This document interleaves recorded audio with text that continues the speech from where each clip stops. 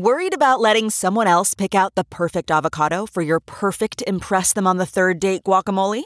Well, good thing Instacart shoppers are as picky as you are. They find ripe avocados like it's their guac on the line. They are milk expiration date detectives. They bag eggs like the 12 precious pieces of cargo they are. So let Instacart shoppers overthink your groceries so that you can overthink what you'll wear on that third date. Download the Instacart app today to get free delivery on your first 3 orders, while supplies last. Minimum $10 per order. Additional terms apply. This podcast is brought to you by eHarmony, the dating app to find someone you can be yourself with. Why doesn't eHarmony allow copy and paste in first messages? Because you are unique, and your conversations should reflect that. eHarmony wants you to find someone who will get you. How are you going to know who gets you if people send you the same generic conversation starters they message everyone else? Conversations that actually help you get to know each other. Imagine that. Get who gets you on eHarmony. Sign up today. What is up, Gypsy Gang? We are back for another episode of the Gypsy Tales podcast, and this one is a banger. It is with the number one homie, Justin Brayton, who is on an absolute tear. This is a crazy cool podcast because I personally think that Justin Brayton has one of the more remarkable stories just in Supercross ever. He is a guy that has experienced almost every facet of racing. He says it in the podcast, and it's so true that at one point he was a nobody arena cross guy that just showed up with a pickup truck and his stepdad, and they went out and he basically smoked everybody. He got a fill-in ride for Geico, and the first time he rode their bike was the first time he ever rode a Supercross track. Went from being a guy that couldn't get in the top 20 at a national to a dude that won arguably the most prestigious race in the sport with Daytona Supercross. It's a crazy, crazy story of a guy that just never gave up. And I think it's equally impressive that for so long in his career, he just wasn't a dude that stood out at all. He was so solid. By the time he got into the 450 class in Supercross, he was a really solid guy. He's always been in the top 10, in the top 5 on podiums, and then to win a race. But these last 4 years, he's really carved himself his own niche in the sport. He is doing things on his own terms now by racing the Australian Supercross Championship as his prep for the AMA Supercross Championship. He still does his races in Europe, and now Supercross only in the US on factory Honda, which is it's just crazy to sort of go from like a really kind of unassuming, solid dude to a guy that I think a lot of riders are like looking over at him going like, okay, I need to get on that JB program.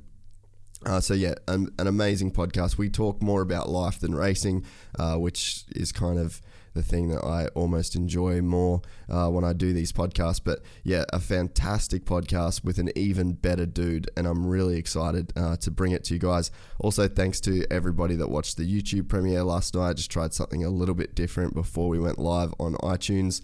And then, yeah, we're just going to get into some sponsors quickly. Going to give a massive shout out, and this is actually a bit of a congratulations more so than an ad, to the guys at MX Store who successfully moved their entire operation over the weekend.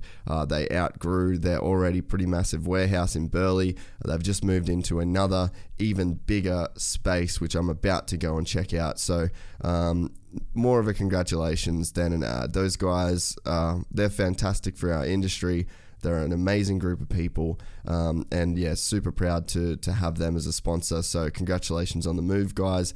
As always, you can head to mxstore.com.au and order basically anything for your motorcycle, or I would encourage you to go on their website, find the address for their new showroom, and go and check it out as I'm going to today.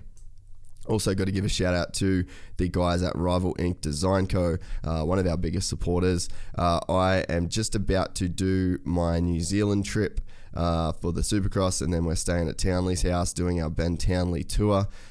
So I will be about to drop off a bunch of jerseys and my helmets, to those guys to get some cool stickers done up.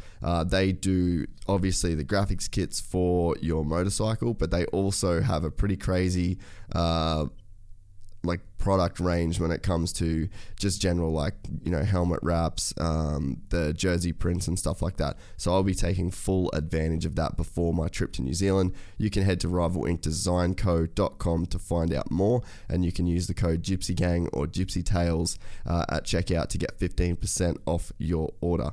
Also got to give a shout out to the guys at Nobby. You can head to nobby.com and you can sign up for just $20 a month to the Undie Club. I will also be taking a bunch of those over to New Zealand with me on that ride. And last but not least, the legends at Boost Mobile. Head to boost.com.au. You can check out the best range of prepaid packages in Australia. That's not just my opinion. They've won a bunch of awards for that. And you can also buy pre-loved phones in A1 condition off those guys for a massive savings on what you'd pay retail for a brand new one. So boost.com.au for that. Give us a follow on Instagram at Gypsy Tales Podcast. Subscribe to our YouTube channel. We're doing a ton of cool stuff over there. Thank you to everybody for listening. We had one of our biggest months ever last month, and I think that November will probably be our biggest month ever. So yeah, just thank you to everybody involved. And again, thank you to JB, a phenomenal dude. And I really enjoyed this 3-hour chat, and I got a lot out of it personally, and I hope you guys do too. Gypsy Gang. All right, Justin Brayton, we're finally doing it, bro. Yeah, here we are. Pretty excited. Thanks for having me. Nah, dude, super keen. I was thinking about it last night that there were so many times that we would have walked past each other in the pits, track walk. You would have been talking to Nate, and we just never really knew each other that well while we're in the States, or while I was in the States. And it's like, if I wouldn't had a crystal ball then to think that we'd be sitting here having coffee in Burleigh, talking in the studio, it would definitely would have surprised me. That's for sure. Yeah, when we first started chatting a couple weeks ago, I guess. It's funny you mentioned names like Nathan Ramsey, and then we just talk about Nate Dogg for 20 minutes, and then mention Nevin. And I'm, no way, I was good friends with him too. And it's like one of them things where you're right. We probably passed each other 100 times, and now we meet and hang out, and just so many things in common.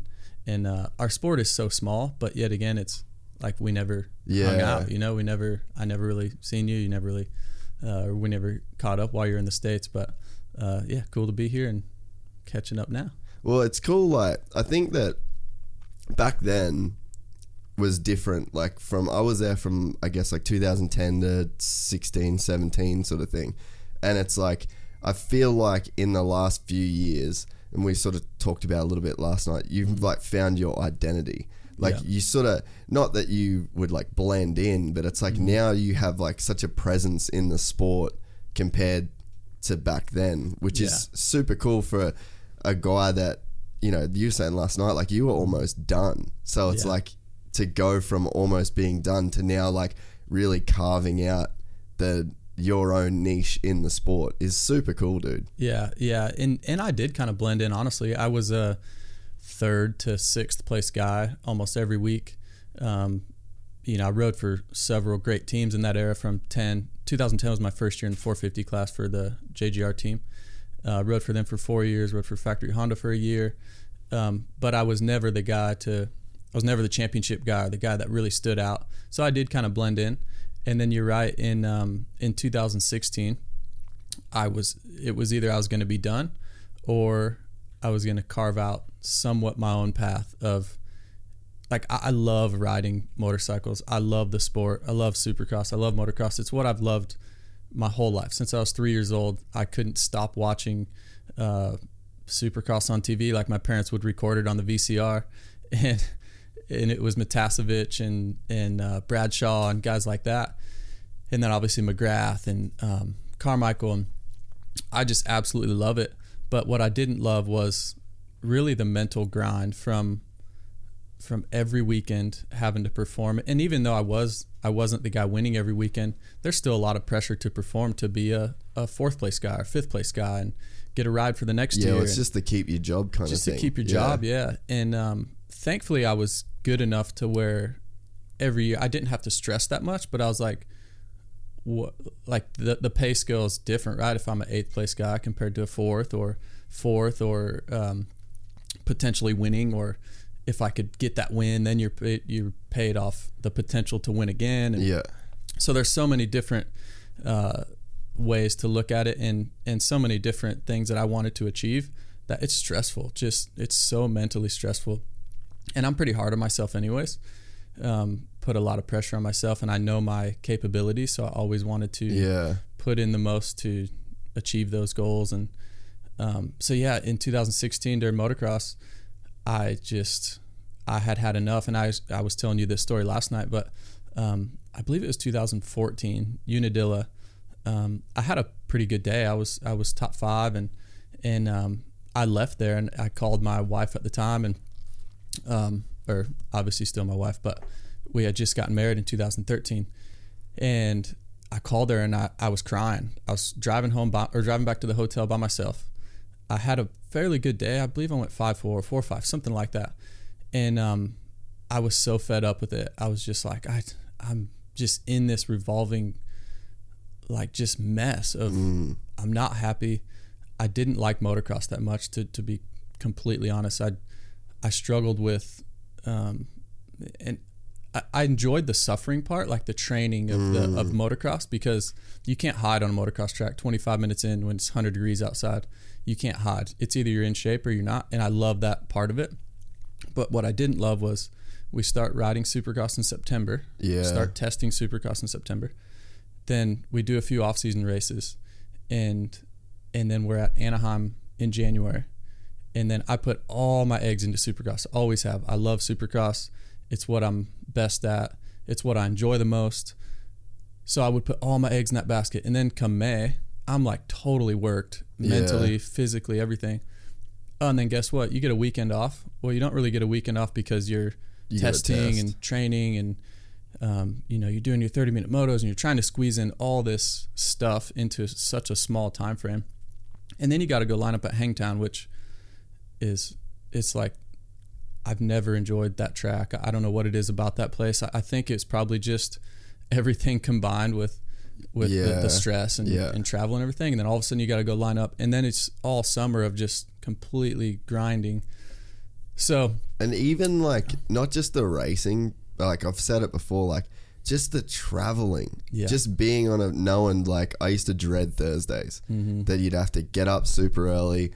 You got to pack all your shit. You got to get in the car. You got to deal with traffic. You got to fly. You got to deal with cancelled flight. Like that, it's the whole production, like everything that takes place to go into those outdoors. And they're not in great place. It's not MetLife Stadium. No, exactly. You're getting there, then you got to drive. It's a huge ordeal. And then we got to sometimes find a gym if the hotel doesn't have a gym, because you got to do a spin or a run or something like that. And then you got to go drive an hour to an autograph signing. Then you got to find some place to eat dinner, and then you got to wake up at 5 a.m. to get to the track by 6:30 or so, or do your morning warm up, and then it's a long day at the race. Like it's really, really tough. And what people see on TV is just the part of it that I wish I could only do, right? I wish you could just show up and race your motorcycle, and it would be awesome. But it's everything from in between, which is why it's the hardest thing to manage, I guess. And it's what I wish the fans in our sport, and the media is doing a better job, especially with social media and everything. Now you can actually see what goes on. Well, now you can say what goes on in your own words too. Yeah. And so it's a cool time to show the fans and stuff, and to have them, closer into your life. And I just decided that year in 2016. So driving home from Unadilla, and then I still did 2 years of motocross, just kind of miserable. Sucker for punishment. Yeah, yes, but it's just what our industry has taught us, right? Like you have to be in that revolving circle of, you got to race Supercross and you got to race motocross. That was really the only jobs available. Yeah. So you kind of had to do it. Yeah. The thing that's crazy is like everyone says the same thing. Like, and it's not like this is a 2019 thing where everyone's saying the same thing. It's like, well, I just don't know why it hasn't changed, or like where do we go from here? Because it's like so many people say it, and it's not dudes that are being little pussies and complaining. Like, it's the good dudes. Everyone says it. We lose. Like, you're friends with Jimmy Johnson. Like, can you imagine if he retired at 27? Yeah, it'd be crazy. What? Yeah. No, ever, never, not gonna happen. Yeah, and nor do people want to. Like, I'm 35 and I love it. Like, I absolutely love it. And I think if people could take a step back or try and create their own program, like you see RV now coming back in. Like, I don't know if he wanted to be done when he was done, but he was probably just so mentally cooked that he didn't really have a choice. And then I honestly believe Supercross and motocross are like playing football and baseball. Like, it's two totally different sports. It's different bike setups, which now our bike setups are getting closer and closer together, which they shouldn't be. That's a whole different story about the GPs and why the guys in the GPs I think are doing better than the Americans in motocross, because it's so specific. Yeah. Our motocross settings now are just basically roll your Supercross bike out of the truck and put some softer springs in the suspension and you're pretty much good. Do you reckon that everyone runs shit too stiff in America? For motocross, yeah. Yeah, because that just seems to be like the thing. Yeah. Like, it's just everybody's bike is so stiff. Yeah, but we go, once again, we have 1 week. Yeah. We have 1 week from Supercross that we rode from September to May. And now we've got 1 week to get on much softer suspension and then go to Hangtown. So you always kind of show up to the first round too stiff, because if you go from your really stiff Supercross stuff to your on the softer side motocross, it's almost always like, man, this is way too soft. I need to go stiffer, stiffer. And then as you kind of get into the season, it's like, then you kind of find a happy medium. So yeah, I just think they're two totally different disciplines. And when I made that decision, like, I loved racing, I loved Supercross, but I knew that I had to make a change. And I was married, I just had my daughter, and I wanted to create, I've always thought about it and always talked about it to my close friends, that I would love to do some sort of a global Supercross program. There's so many Supercross races around the world. One of my really good friends is Eric Pinard, who does Bercy and Geneva, and the list goes on. He's the man. Yeah, he's the man. So had long conversations with him, like, hey, what do you think? Would this work? Would it not? And then how the Australia thing came about was 2010. I came over for Yamaha and did the first 3 races. So I was with JGR, but I think someone at Yamaha Australia reached out to someone at Yamaha America, like, hey, can we bring somebody over? They asked me. I said, absolutely, I'm in. So I kind of fell in love with Australia then, doing the first 3 rounds, and just something different. And the whole vibe of this country is just awesome. Like, I love being here. I love everything about it.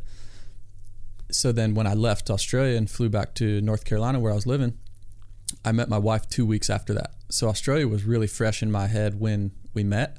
So we had always talked about it. So you want to go to Australia. You had like the Aussie swag. You're like, I got it because of the swag. I got it because of the Aussie swag. Yeah, exactly.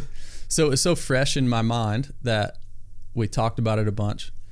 And then when those conversations were going on, I'd love to go back to Australia. I'd love to go race that series again. But it seemed like the series was strong then, 2010.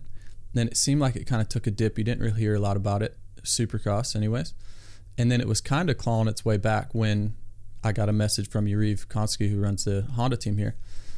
And just by chance, we were at the beach in North Carolina, and I wasn't much of a social media guru at the time. I didn't even know you could send messages on Instagram. So we're sitting on the patio, and that's because you're super married. Yeah, pretty much, exactly. Yeah. So my wife was talking to me about these messages that you could send or whatever, and I was like, yeah, I've never seen those. So she gets on. I'm like, hey, where are they? And I had tons of messages, right? And the third one now was Yariv, who had just sent me a message like 4 days prior, 3 days prior. No way. So I just happened to click on it, and he said something along the lines of, hey, I run the Honda team. Would you ever be interested in coming over? And I was like, no way. This is like an amazing opportunity. This is what we want. Like, maybe I could do this, and then maybe do something in America with Honda or whatever. So the first call I made was Dan Bentley, who was the team manager of Factory Honda at the time. And So what year was this? This was 2016. Yeah. So I had just had a big crash at Washougal. So I took, I guess I was out for a few weeks, and it was kind of like the point of no return. Like I don't want to ever do motocross again, because all the reasons we listed before. Yeah. And there was a pattern of me getting hurt towards the end of motocross, like the previous 3 years. And I don't think it was What do you reckon chance. that was? I think I was just too so mentally tired. Yeah. I was so tired that you got to be so focused at the highest end of our sport. To be the highest level of any sport, you've got to be so focused, and I just wasn't. I was going through the motions. Yeah, because I can imagine that, like, if you haven't got the championship on the line, you're racing around for like what, 6th in the series, Exactly, 5th in the series. Like, what's the incentive there to really keep you on the ball, right? Exactly. Yeah, it's tough. So yeah, I had a big crash there. So there's usually a break after Washougal, anyways. There's a 2-week break, and so we had a beach trip planned, and it was the perfect timing for it because we had just sat down and every night we'd just sit there and just chat, right? And yeah, we just said, look, we've got to do something different. And so I made that call to American Honda, and they jumped all over it. They're like, absolutely, we'll support you. Really? And then the balls just started rolling. And literally a month later, I'm in California on a Honda at the Honda test track. We had, and my mechanic Brent at the time was working for me at KTM. And we sat down and I said, look, I've got an opportunity to go to Australia, but I have nothing after that. I have no ride, but if you want to have this once in a lifetime experience, we can go to Australia for 3 months. We're going to do I think it was a 6-race series at that time.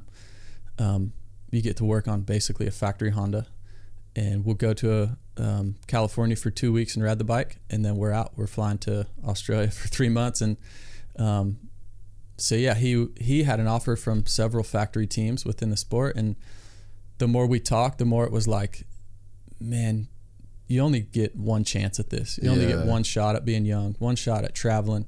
He had always wanted to go to Australia.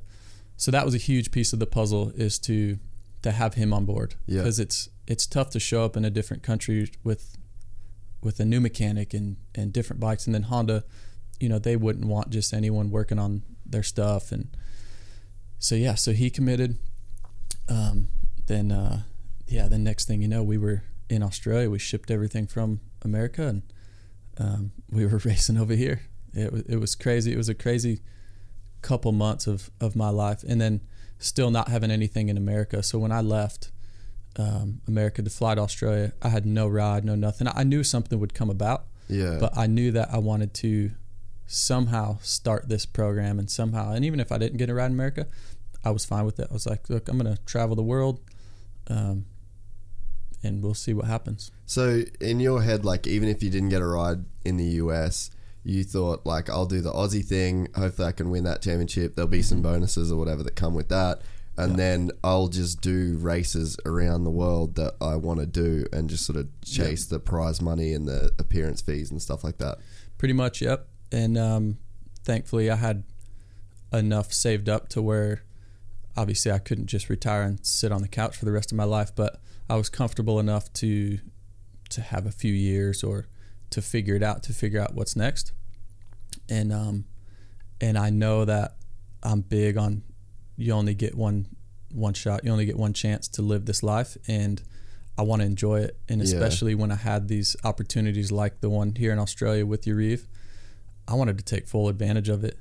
And I didn't want to sit there and just kind of sit around and mope around and wait for something to come up in America, because honestly, Supercross only rides in America are few and far between. So when the talks were kind of going on with Honda, in one of the conversations with Dan, he said, so what are you doing when you come back to America? I said, I have no idea. I just know that I want to do this in Australia. And he goes, well, we want you on Hondas when you come back. So one thing led to another. They had some support ready to give, like they needed or wanted another team. So we kind of put our heads together and said, all right, there's a list of 4 or 5 teams let's make some phone calls and let's see which one would fit me the best and Honda the best. And it ended up being Mike Genova and Moto Concepts. They were the kind of the perfect fit. Obviously came with some baggage and some, I don't even know the right word for it, but there was some drama, I guess, surrounding those teams. So I was a little hesitant. Honda was a little hesitant. But in all the conversations I had with Mike, I had with Genova, they were awesome. He seems like a really good dude. He's such a good guy. I've only ever heard good stuff about him. He's a great guy. And my parents always taught me, like, don't ever judge somebody by how someone else has judged them, because you never know. So that's how I went into it. And it all came together while I was here in Australia. While I was racing over here, I was on the phone working deals and kind of my own agent and playing that role of between Honda and Genova and then myself. And so they ended up, obviously now we know the story, but they... Was the big hang up Alessi? Was that like one of the big problems that was with a few sponsors, but not really. No, not really. Because he's actually a pretty good dude too. Tony's really. A good guy. Yeah. He's very misunderstood guy. He is misunderstood. I think where the most drama, I guess, comes in is with his own sons. Just because, and now me being a father, I kind of get it. I mean, that's an extreme side of it. I was going to say, that's taking it to that's taking it to a whole nother level. But I could kind of see where he's coming from a little bit. And if you know their whole story, the Alessi story, it's crazy. It's absolutely crazy. Of basically, if we don't win this race this weekend, we're not eating next week. So kids, you have no choice. You have to go win the race. So we're going to do anything we can. We're going to cheat. We're going to do this engine. We're going to do that engine. We're like, it's pretty crazy. That's a whole nother story. I mean, it's a movie, it's wild. Yeah. So I had nothing but great interaction with Tony, and that's the one guy. I always said he's a racer's team manager. Like, and what I mean by that is he'll do anything to make your motorcycle competitive enough to go win the races, or to the best of our capabilities within the team and that team structure to go do the best we very can. So, so then we landed. So they ended up hiring Brent as well, who was my mechanic that went to Australia. So the pieces of the puzzle were just really falling into place, and it took, we had a short amount of time to do it.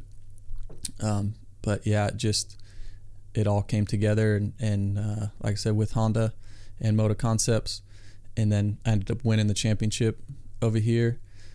So that kind of set me up and gave me some confidence for America. There's something about a Honda that has just always fit me. I grew up on Hondas, and there's just something about me on that motorcycle that I just gel with, and I picked right up where I left off in 2012 on that bike. And kind of the rest is history. What was it about Australia that you just were so into? Because like I've got a lot of American friends where if they can't get their Dunkin' Donuts, and if you know what I mean, like they just, like when we were in Costa Rica, box, huh? when we were in Costa Rica with Carmichael, he was just looking for every hard rock, just everything American that he could get. And it's like, I would say that is most Americans. So like to hear a guy like you that just like loves coming to other countries and living in other countries, like why do you think that you're so different in that? Because I'd say that's an outlier for an American. Yeah, I don't really know. I think it's part of it is my age. I've got to experience a lot of different things, and I think the older I've gotten, the more I have an open mind to stuff. And the food, like I'm kind of a foodie, and I love trying different foods. You guys have some amazing food here. I love all the little vibes of the coffee shops and the cafes. Like I love that vibe. You're on the beach. It's a culture, It's so cool. We don't really have that in America. No. And I've never been a huge fan of the beach, but my wife is like, she would just pitch a tent and live on the beach for the rest of her life. Like she'd be good. Yeah. And she's kind of taught me really to enjoy that. Like it's hard for me to be still. Yeah. So, and on the beach, you don't really have a choice. Like you can't just be running around and jumping in the water, and there's not much to do other than be still and kind of be in the present moment. So I've kind of learned that, and especially now that we've had kids, it's so fun just to be on the beach and hanging out and just not really doing anything. Yeah. And then, hey, I'm going to go grab a coffee up at the cafe right across the street. And it's just, the whole vibe here is awesome. And I really enjoyed the people here. The people really genuinely like Americans. And with as much traveling as I've done, like Europe's not like that. No. It's just not like It's that. bizarre, eh? It's crazy. Yeah. So when you go to a country that is welcoming and they hear your accent and, oh, so where are you from? And it opens you up to a whole different perspective of other places. And it's just enough like America, but it's yet so far away from like America that it's awesome. Yeah. It's so awesome. Obviously, there's not a language barrier. There's a few words that you guys use that I still don't understand. There's a bit of a language barrier, but it's so similar, but yet it's so different, and I love that about it. I always thought that when I moved to America that it would be just like plug and play. Like, I'll just be me over there. And like, I guess I was me over there, but everything was so different to what I thought. And I was like, man, there's so much more of a cultural difference. And especially I think in like humor, like I think Australians have a pretty fucked up sense of humor at times. And like, there was definitely some places where I felt like I just stuck out like a sore thumb. And I was like, really? Like, I'm just sort of being myself. But there is a way bigger cultural gap than what you think. But it's still the same you can still just function as a human. For sure, without having to deal with any of the other BS in like a country that doesn't speak the language. I think America's just more uptight. Like everyone I've met here in Australia, it seems like, I mean, you could be in the elevator at a hotel with some random people and they'll joke with you about something or say a joke about your kid, or it's funny humor. Yeah. Where America, some places, if you did that, it'd be like you'd get such a dirty look. And I think they don't take themselves as serious over here. Where America, it just seems like everyone has their destination where they're going that day, and that's the only thing that matters, and get out of my way because I'm going to that. They don't enjoy anything from A to B. Where here, it's like breakfast people enjoy, like they're just in the present moment, I believe, more than Americans. I'm not saying all Americans are like that, but the majority of places you go, it seems like no one's really in the present moment. And that's what I've enjoyed about here, because I wasn't like that. I really wasn't. I was so focused on my racing, and that's the only thing that mattered, and get out of my way because I need to go get X result this weekend. And that was going to be my whole identity, was that number that I got on that weekend. Yeah. Which sucked. It sucks living like that, because if you have a bad weekend and you get 8th and you got to live with that the whole week, it's just not fun. And your self-worth is tied to that number. Exactly. Yeah. Exactly. So I've always tried to, I have a ton of friends still back home where I grew up from. I'd say 95% of my friends that I talk to are my friends from high school or friends that I grew up with, because my identity is not tied to my result on the weekend. I can call them, we can have a conversation. They know me as a person before I was ever a racer. Where in racing, you're so tied to that result, and that's really not a great situation to be in. And honestly, Mike Genova he was big on that he didn't care the result. He really didn't. Of course, he wanted to do well, but he wasn't going to treat me any different if I won Daytona or if I got 12th at Anaheim. Like, he really wasn't. And that's what was cool, because almost every conversation I've ever had with him, we talk on the phone for anywhere from an hour to 3 hours. I know that when he's calling, I'm like, all right, I got to set aside some time because we're going to have some deep conversations. Yeah. It's never about racing. It's always about life. And I love that. I love talking about being a parent. I love talking about being a better person, it's fun to talk about being a better racer, but not just on the track. It's fun to talk about what's going to make me a better racer doing these things away from the track, or mentally not worrying about that so much. Or like, that's where the past 4 or 5 years have really taken me, is really not being so concentrated on the number that I got on the weekend, but more my effort and my happiness. That's really where the Supercross only thing came from, was I can control my happiness. Well, you need to take control of it, because you're only here for a short amount of time. And if you're just going to be stuck in this miserable, circle of, oh, I got third this weekend, so I'm stoked and I'm happy and my life is better. Then all of a sudden you get seventh and your life sucks. Like, I hated that. And I wish more kids didn't have to live that. But I know it's a reality. It's a reality of sport. But I think there's a different way around that and certain things you can focus on and not be so in that mess. Did you just have like a change of thinking just about being like a human in general, as opposed to just like being a racer? Because the one thing with you that is like really striking is just like, you know how you were saying last night, like, you feel like the Aussie dudes don't have an ego. You literally don't have any like shred of an ego at all. And it's even like last night we were talking and the conversation we got into like, talking about Charles and people we knew, and Jay Wilson was there, and like he was in the combo, and you literally circled back to like make sure he was included back into the combo. Like that's the hallmark of a person that with like a lot more going on than just like one-dimensional race. Like that's really thinking about other people, and you're in these, you know, social circumstances. Like that's not something that is common for a guy at your level, I don't think.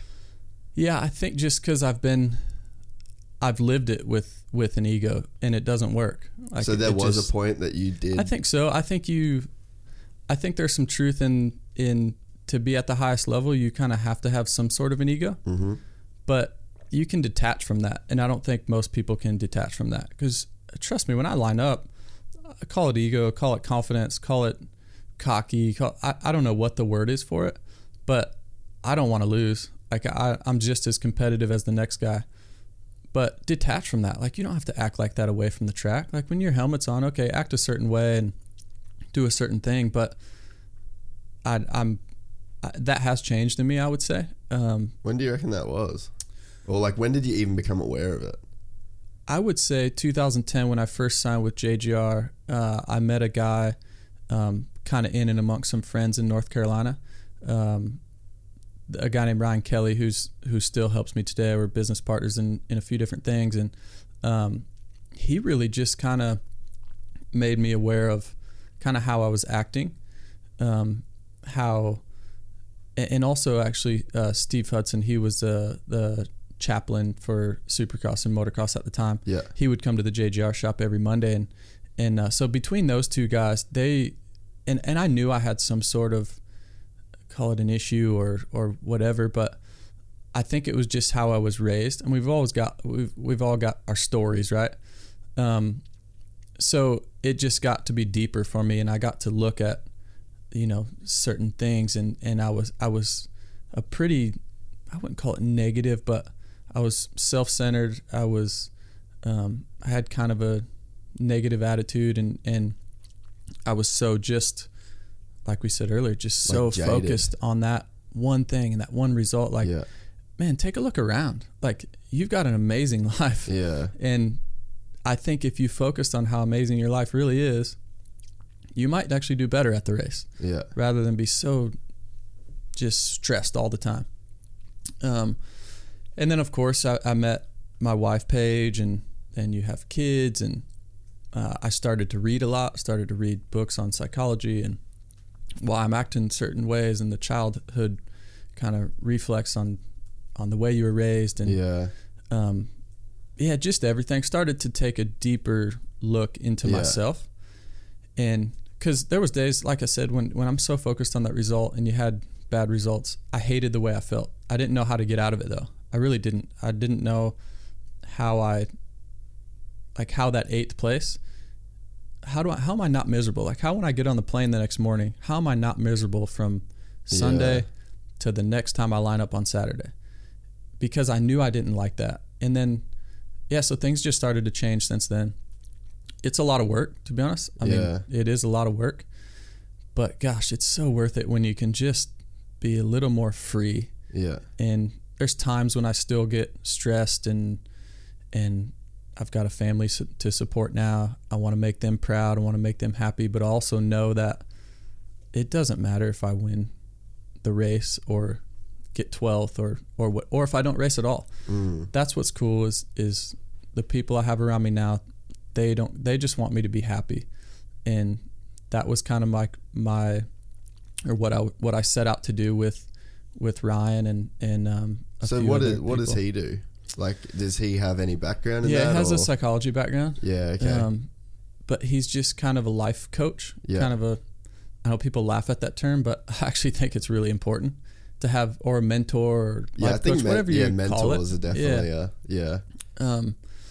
So yeah, he definitely taught me a lot, and there was times when I would fight back, like, man, I'm not doing that. Like, it's hokey and weird. Yeah. But none of it's weird. Like, all of it was just, it's such basic stuff. Like, we actually talked about that on the way over this morning, is when you start to search and look for like just crazy weird stuff to make you happy, or even on the motorcycle, like, or the training side of it. Yeah. Like, I see some people do just some crazy weird stuff that, man, you're just searching, because almost always the basics, the basics of life, the basics of relationships, the basics of riding a dirt bike, it's usually what works. And you hear a lot of people say, oh man, I just got back to the basics.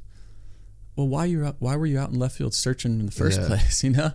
So I think it's always good to have a mentor or some friends that you can kind of bounce different ideas off of, or people that can see life through a little bit different lens than you're looking through. Because we can get caught up in it, and my wife's helped a ton. We can really separate racing now. She doesn't, not saying she doesn't care. She obviously cares about my racing, but she doesn't care. You know what I mean? She could care less if I, she just cares. wants she me wants to you be to happy. be happy about it. Exactly. Yeah. It's funny when you say that, like, Jay Reinenberg, Jay's one of my guys where, like, even though I think he's a year younger than me even, but he's just, the way he was raised so different to me. He was an only child, and he spent a lot of time with his parents who were super smart, and like, I leaned on him for a lot of stuff, and like, he would always say, man, like, you get people that focus on 1% to try and fix the 99%. Yeah. As opposed to the people that would put the effort in the 99%, and then who cares about the 1%? Yeah. Like, it just doesn't matter that you've got what brand of BCAAs you've got over, exactly. Because it's like, if you've done the 99% right, you know, it's sort of, the rest should just follow, right? But it's so sort of more sexy to follow like weird shit around and like hire some weird guy, because you could kind of see that with like Conor McGregor. Like, I don't know if you follow fighting or whatever, but not it's much, like, but a little as bit. he got to like the top of Conor McGregor, he started doing like animal movements and like all this like super weird shit, and you're like, bro, all you've got to do is knock this dude out. Like, I don't know that you need to walk around like a leopard for 9 minutes in the morning just to sort of kind of like the diet thing, right? Like, everyone's searching for the next new diet. Well, it's really simple. Eat clean, eat your vegetables, eat your fruits. Like, it's not rocket science, but everyone's looking for the easy way out of, all right, what's going to work? Or, all right, I'm going to follow this one for 2 weeks. And then you're not going to follow that anymore. And the same with training. And it's kind of same with everything, where, just the basics, man. Just get back to the basics and don't overcomplicate stuff, and just try and be happy. Yeah. Do you have like basics of life? Like, if you could write a book that would be like Justin Brayton's Life 101 Basics, like, what would be like your go-to that you've kind of figured out that works for yourself nowadays? I think the biggest thing with almost everything in life is communication between people, or your spouse, or your team, or whatever it is. If you're not communicating by how you feel, or it's with everything. Like, for my wife and I, if we don't communicate, just stuff gets off track, you know? Yeah. And I'm not one to communicate. That was my biggest struggle in the beginning, was I'll just hold it in. Yeah. And then one day I might explode, or I might just start acting a little different, or whatever. So why do you reckon that was? I don't know. I really don't. I think it's just because I feel like I've done it myself in my way. Like, I've gotten here by myself, and I've never been one to rely on someone else for something because Are you I a bit didn't of a control freak, you reckon? With Yeah, a that little stuff? bit. Yeah. Yeah, for sure. Yeah. Because I've never wanted to have to blame someone else. If it didn't work, I want to look myself in the mirror and it's because of you. Yeah.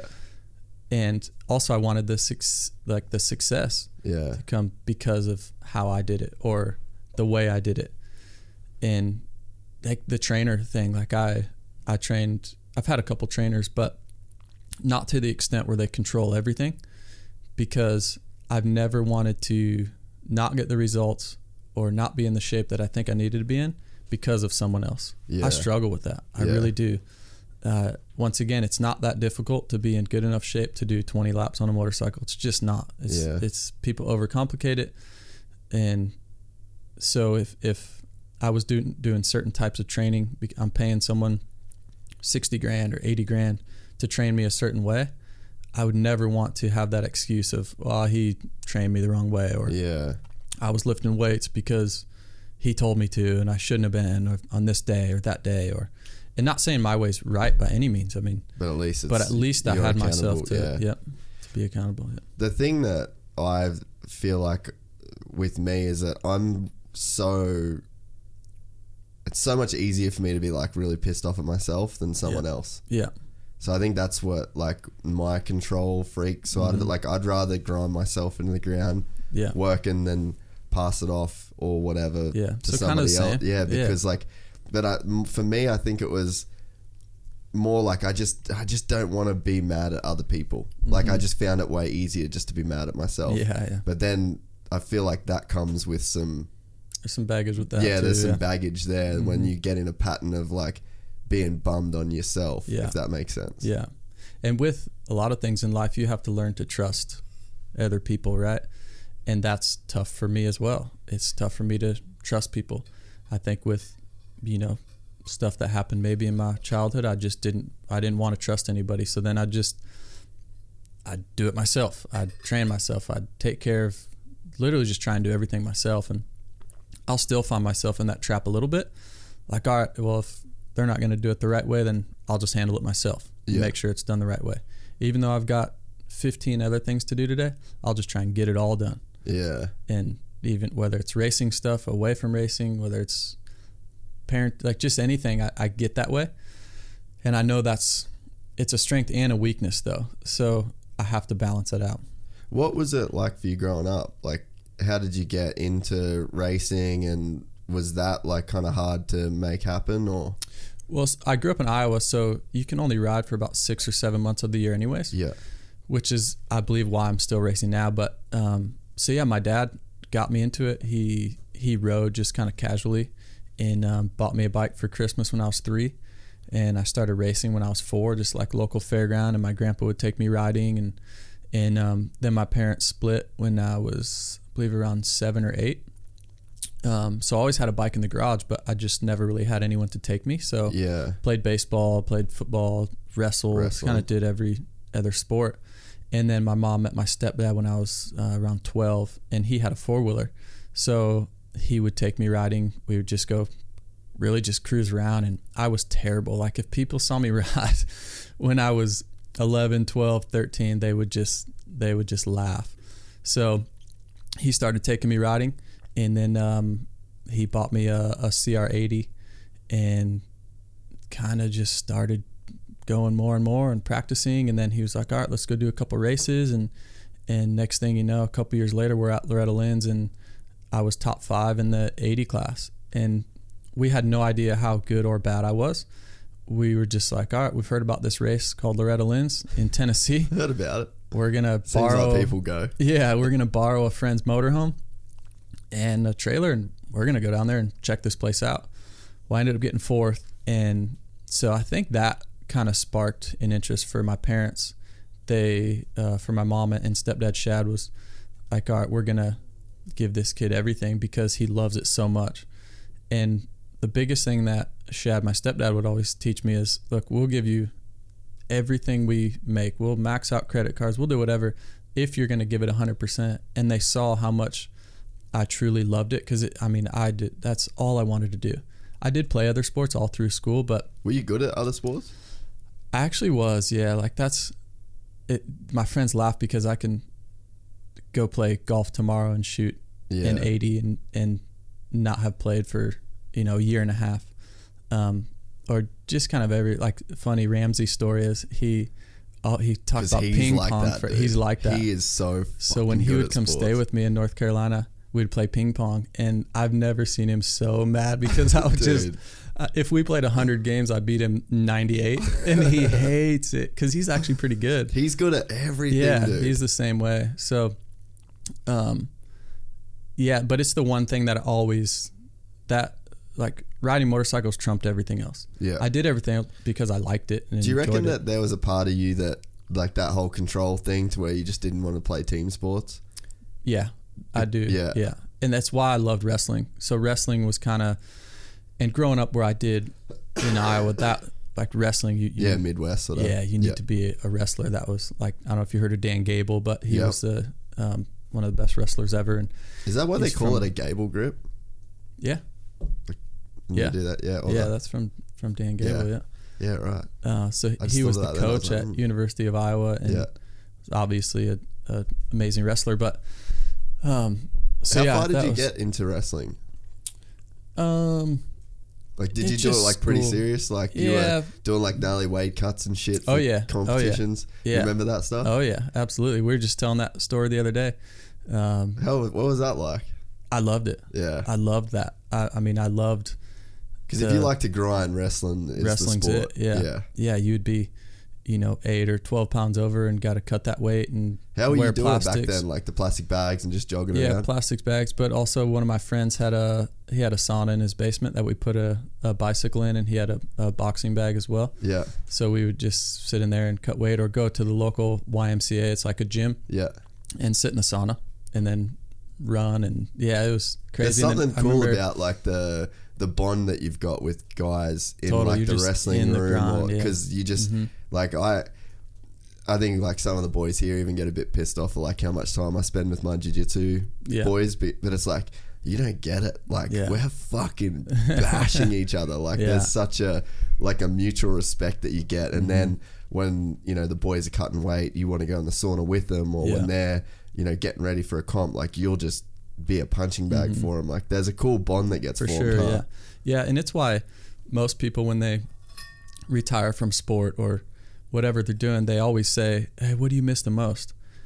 I miss the boys. Like, I miss the locker room. I miss the track days, the long test days. Like, you miss those things. You don't miss the races that you win or have won, or you don't really miss those days. You just miss the camaraderie. Like, I know the one thing that I'm going to miss the most is the test track days. Like, just hanging out with the boys, and you're doing motos together, and it's just so fun. But going back to the wrestling thing, I remember nights when I would get home from wrestling and my mom would have a can of green beans. Like, that's all I could eat was just that can of green beans, because I had weigh-ins in 2 days or whatever it is. So, just interesting times. And but that was my favorite was wrestling, because it was so similar to moto. Yeah. It was really simple. You work this hard, you're going to get this result. You work this hard, you're going to get that result. And moto, or I guess business or life is kind of that way anyway. Yeah. But those ones you couldn't hide. You couldn't, like, if you played baseball, you might strike out 4 times in a row, and you might miss a catch in the outfield, and you might still win the game, and you're still celebrating. Well, you didn't do anything to win the game, you know what I mean? So I didn't really like that feeling. Or you could be the opposite. I could hit 4 home runs and make some crazy plays, and you might lose the game still. So it was totally out of your control, where wrestling, or like you in jiu-jitsu, is just straight up one-on-one. You can't hide. If you've done the work, it's going to show. If you haven't, same in Supercross, the last 5 laps, or your bike setup, or all of it. Like, if you haven't done your work, there's no hiding. Yeah, and there's a weird thing about the, like, level of accountability of putting yourself just by yourself. Like, especially, I'd say more so in, like, a wrestling or a jiu-jitsu sense, because it's literally just 2 dudes on a mat. Yeah. And it's like, one dude's going to win, one dude's going to lose, and everyone's watching you. Totally, and it's like, it's a weird experience, it's like, oh, that sucks. Yeah, and it's so you weird. Work harder, Yeah, it's like weird to, like, have that headspace, but then like voluntarily do it. I always wonder about, like, the headspace that you've got to be in to voluntarily put yourself in front of all of those people in a 50-50 chance, and then like you don't even know how good the other dude is. Yeah, like he could be so much better than you, and you like literally don't even have a chance. Idea. Yeah. Yeah, I think that's a unique part of I guess just us, right? Like a lot of people don't want that. They don't want to put themselves out there that much to do a sport that's one-on-one.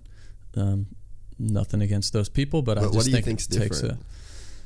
I don't know. I've never thought about it. It's because I've known no different. Like I've never been on the other side of the fence, so I kind of think it's weird not to feel that way. So, yeah, but I guess the pressure of if you do lose, you're judged. Maybe people have a different mindset of when they do lose on the way people are going to treat them or whatever, which is part of the reason of what we talked about earlier, your identity in winning or losing or 8th or 10th or some people just don't want to face that fear, I guess. I love facing it, and I still get to face it almost every weekend. But I just have a different way of going about it if I don't achieve the result, or if I'm one-on-one and I lose. I have a different outlook and way of processing it and moving on and kind of leaving it there. For you, maybe just leave it on the mat, and that's that. Where it's hard to do, though. Yeah. Do you think that by doing that kind of stuff, like still racing and like putting yourself out there and like trying to achieve these, like, just dude, to win a freaking Supercross is like almost impossible, right? Mm-hmm. Like 19 dudes won't do it. Yeah. One dude will. And it's like, but obviously like you get something out of it that keeps you coming back. And I think it's interesting what you were saying before. It's like, you've won races, you've been on podiums, but the stuff that you miss is the track days. Mm-hmm. But that is kind of, that's like a metaphor for the whole enjoy the process. It's like the process, not the destination, right? Because it's like, that's the thing, is like you do enjoy the process of it. And it's like, if you can get to a point where you enjoy the process and the results sort of like, like it's kind of it's like your guidepost, but it's not the thing that you live and die by, right? Yeah, for sure. And that's, over the years, that's the most fun part, the process of trying to achieve what you're after, right? And yeah, those are the days that I don't take for granted, especially now that I know who knows how many more years I've got to race.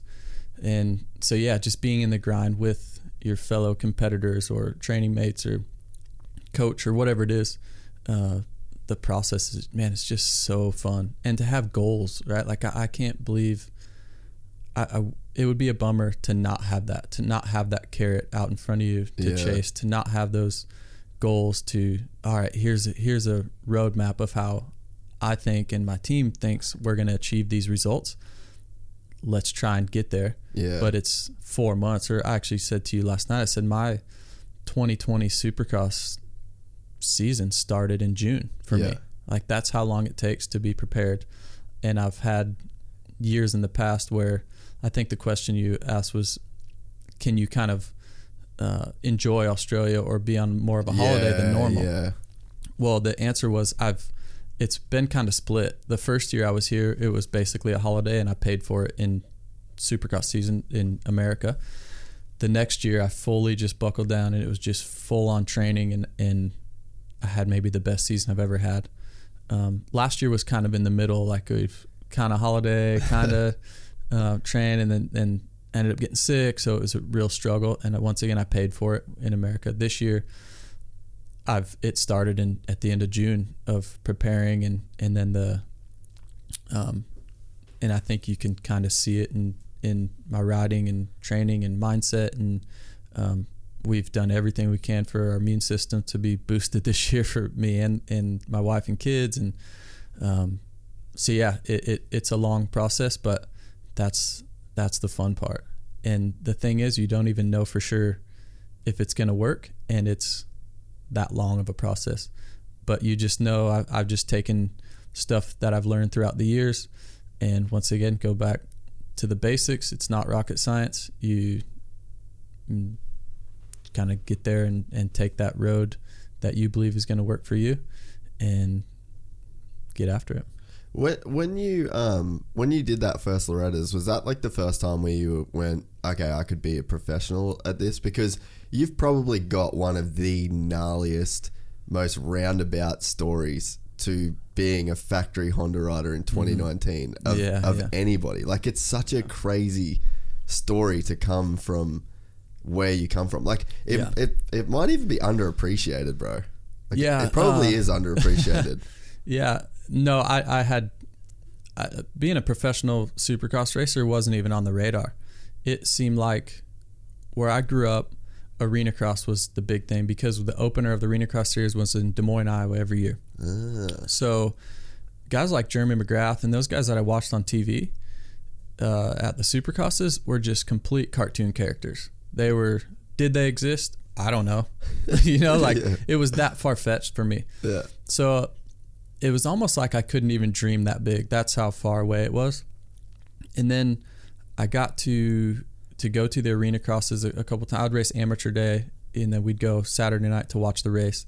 So I looked up to, one of the guys I looked up to grew up in the same town I did was Chad Pedersen. Yeah. He rode for Pro Circuit for a couple years in Supercross, and he was winning arena crosses.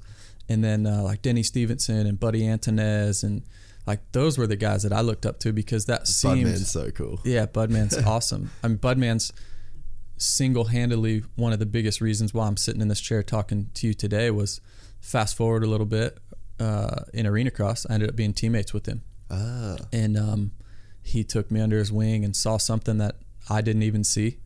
And I'll rewind a little bit. What really made me realize that I could potentially do this was I was a senior in high school, and we showed up to the Des Moines Arena Cross for my first ever pro race. And it was... Were you just the star of school at that point? Or did no one even know you were doing it? Not even. They didn't even really know. I mean, my close friends did, but yeah, I'd race local races and win and whatever, but it wasn't that big of a deal. The bigger deal was the high school quarterback or the good baseball player, you know? Yeah. Which was Nate Ramsey. Yeah, exactly. So I showed up. We just showed up out of the back of a box van, and when I say I was on a stock motorcycle, I was on a stock motorcycle. It was stock pipe, stock suspension. What block was it? Hondas. So I was supported by a local Honda dealership, Storm Lake Honda in Iowa. And we showed up, and I was throwing up in my helmet during practice. I was so nervous. Really? And it was the year Damon Bradshaw came back. So it was just, there was a lot of guys. I mean, the list was long that year of Stevenson and Budman and Bradshaw, and a lot of Supercross guys would come race because it was in November. Yeah. So I ended up being fastest in practice.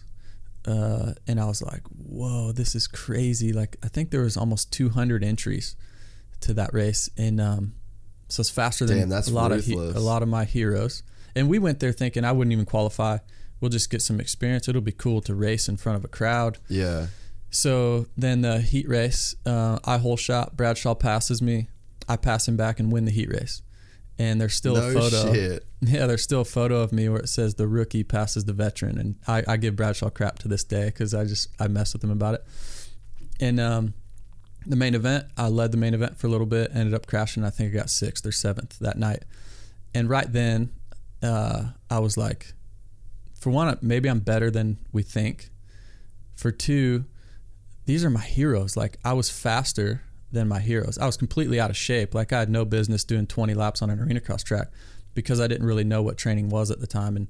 And so yeah, then fast forward a couple years, I ended up getting rookie of the year that year in arena cross. Then I graduated high school. My parents basically said, we'll support you for a year. So I moved to California. I loaded up a U-Haul by myself, didn't know anyone in California. Drove out there and lived with a guy that my parents actually graduated high school with from Iowa. He lived in Anaheim.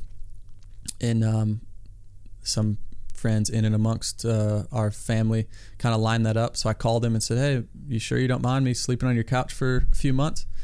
He said, no, absolutely not. So I loaded up a U-Haul and I cried for probably 4 hours of the first 4 hours of the drive, just 24-hour drive from where I lived.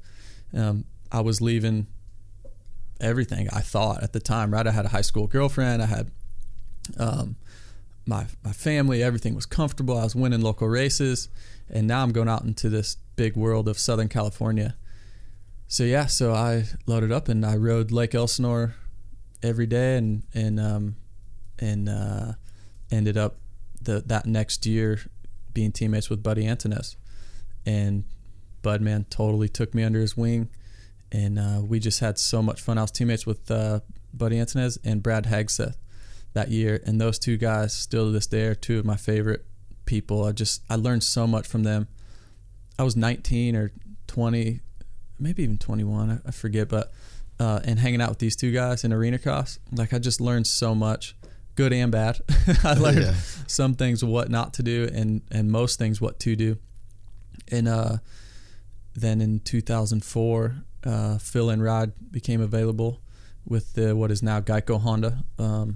So Factory Connection Honda team at the time. Budman called me and said, hey, I just got a call from Eric Kehoe. They're doing a tryout this week.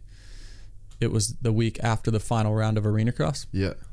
And you should come out and at least try. And I had never ridden a supercross track before. So when I would race arena cross, I'd literally just show up and we would just we would race, you know. And most of the time it was when I was off the couch because I couldn't ride in Iowa. Yeah, because of the winters. Yeah, because the winters. But when I was in Southern California, we'd just ride. Like I'd ride Lake Elsinore motocross track and then go race arena cross on the weekend. So Budman took me to the Honda test track, and I had a tryout, and I'll never forget it. I mean, it was like yesterday, but I was riding Billy Leninovich's practice bike, and the team was out there, and they I remember the suspension guy, after I did some laps, he's all right, can you do 15 laps? And I was like, oh my gosh, this is going to be bad. So I kind of gutted through it and got done, and they said, all right, you want to race St. Louis this weekend? And I said, heck yeah, really? So they just had me out there. I don't know if guys rode the bike the day before or what, but so I ended up getting that fill-in ride, and I flew out the next day to St. Louis Supercross. And it was when they had Friday practice and Saturday race. So I remember getting all my gear and helmet and everything shipped to the hotel. And I put on all my stuff. I was going to say, did you put everything on in the hotel? It was amazing. It was amazing. But what's crazy is that feeling still hasn't went away. I'm 35. When I get new gear and new helmet, new boots, like I froth on it. Like I love that. So yeah, Budman got me that kind of first fill-in ride, and then he was kind of like my acting agent for a while because he was in that kind of field of work, and ended up getting a 2-year deal with Motor World. It was Motor World Suzuki at the time, but that fill-in ride helped me get that. Do you remember your first laps around the Supercross track? Yeah, I was like a fish out of water. Yeah, did it feel super weird? Yeah, super weird. And then, I mean, for half the day, I didn't even jump the triple. Really? Yeah. Well, that was so. The day before I did the tryout thing, Budman brought out his 250 4-stroke practice bike for me to ride on the track, just to kind of get the track down. And it was bad. It wasn't that good. It wasn't that good at all. But I quickly learned. That, I quickly learned kind of how to do it, and just the jumping and stuff kind of came natural to me. It was more the timing of it. Like, wait, so I got to jump from here to there, and I can't over jump it, and I can't under jump it. Yeah. Like, all right. So it was cool to have a kind of a coach and a teacher in Budman. He had been there and done that. And yeah. Because he's still like a really good coach now. He's awesome. Right? Yeah. I worked with him. Through my Supercross days, and then he ended up, I forget how, but somehow he said basically, hey, I'm not going to be able to work with you next year. I think he was working with Tomac and a couple other guys, and he just didn't really have room. So he's like, I think you would fit well with Nathan Ramsey. Oh, and I always, that's how the Ramsey connection came about. And I always had tons of respect for Nate Dogg. More for the way he is off the track more than on the motorcycle. I was going to say, like, it's kind of crazy that you two got together, because, like, you remind me of him so much. Like, when I'm talking to you, I feel like there's that connection back to Nate Dogg, because he was so influential in my life in America. Like, we used to call him my American dad. Yeah. Like, he would just pick up the pieces that I would leave. And he's so everywhere. Caring, huh? Like, he would drop, if he had 100 things going on, he would drop all 100 and pick you back up if you needed picked back up. And so we clicked right away. We had so much fun together. And if he wasn't with KTM, I'd still be working with him today. Yeah. We would be. Between him and Budman, those two guys are just, for one, two of my favorite guys, but also very, very smart. Like, they're smart guys. And I try to emulate Nate Dogg on a daily basis from just life. Like, he's got it figured out on how to navigate life. Yeah, and he's one of those people that is so genuine. Yeah. Like, there's just no, you know, like, he'd drop 100 things for you. Like, there's definitely people like that they still would drop all 100 things to help you out, but then you'd hear about it. Yeah, totally. Like, there's just not even that with him. Yeah. Like, there's just, there's something so, like, he's like a monk sort of type dude almost. And, like, the way that he talks to people, the way that he handles situations, like, he is definitely if you want to aspire to be like anybody, he's definitely the kind of guy. I think a lot of people don't know that about him, though, huh? Like, you got to kind of know him to figure that out. He's not going to... Well, that's because he won't tell you. Exactly, yeah. And he's the type of guy that I never needed to impress, where I think a lot of riders and even to their mentors or coaches, like, you're always looking to impress them. Where Nate, I could cry to him. We could laugh. We could, like, just anything. I could be a human being, I guess, to Nathan Ramsey. And I didn't have to just be the racer. And even with Budman, too, same thing. Like, if we're driving to the track, we're not talking about my schedule that day at the track, or we're not talking about things we're going to do that day. We're more talking about your marriage and how to be a better person and your experiences in the past of certain things. And I love that. I love getting deep with people about life, because I just think you learn so much from that, and you can, it brings everybody down to the same level, rather than just talking about how fast you were or how good you can hit this corner or how fast you are in the whoops. Like, yeah, we'll go show everybody on Saturday, but in the meantime, let's talk about what's going on. How's your marriage? How the kids doing? How's things going? Are you struggling in any areas? Are you, like, that's the stuff that I really like to dig into, because if you can dig into that, it's going to make you such a better racer. I don't think people dig into that enough, even just in general, whether you're a businessman or anything, an athlete. I think digging into the core of yourself it's so good to do.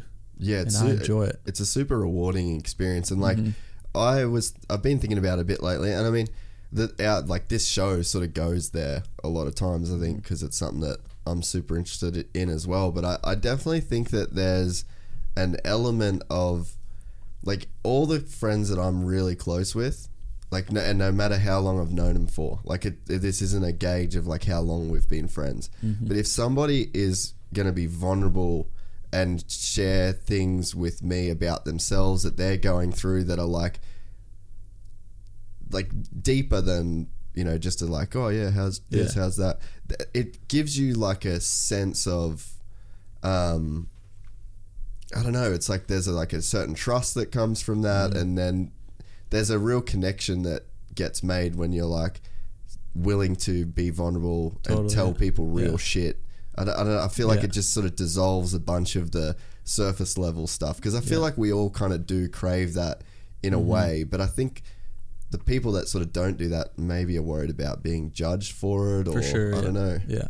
And I think if you're the person to bring it up, and especially in a situation that we're in, or you're on such a big platform with this podcast, or if I can do an interview and share some of my weaknesses with people, it automatically brings people to your level. And I love that. Like, just, I could tell right away, we haven't known each other long, but just last night, the conversation, like, we could have surface level conversation of, you ask me a question, I have an answer, and then you have a question of, well, why do you think that is? And then we talk about that, and then you get deeper. Like, I love that, because there's always a surface answer. Hey, how you doing? I'm good, mate. How are you? Good. No, you're not. You're not really doing. You're like, what's going on? You're like, what's on your mind? Yeah, exactly. And then you can talk about it, and then it's so relatable because we're all going through it. Yeah. We're all in it together.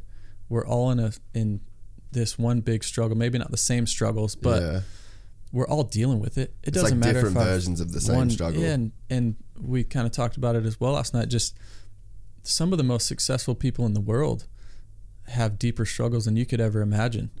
And that's helped me a lot with being friends with some of my idols of like, man, wait, what? When you were winning all those times, or you did this, you were going through that? Like, really? Yeah. No one would ever know that.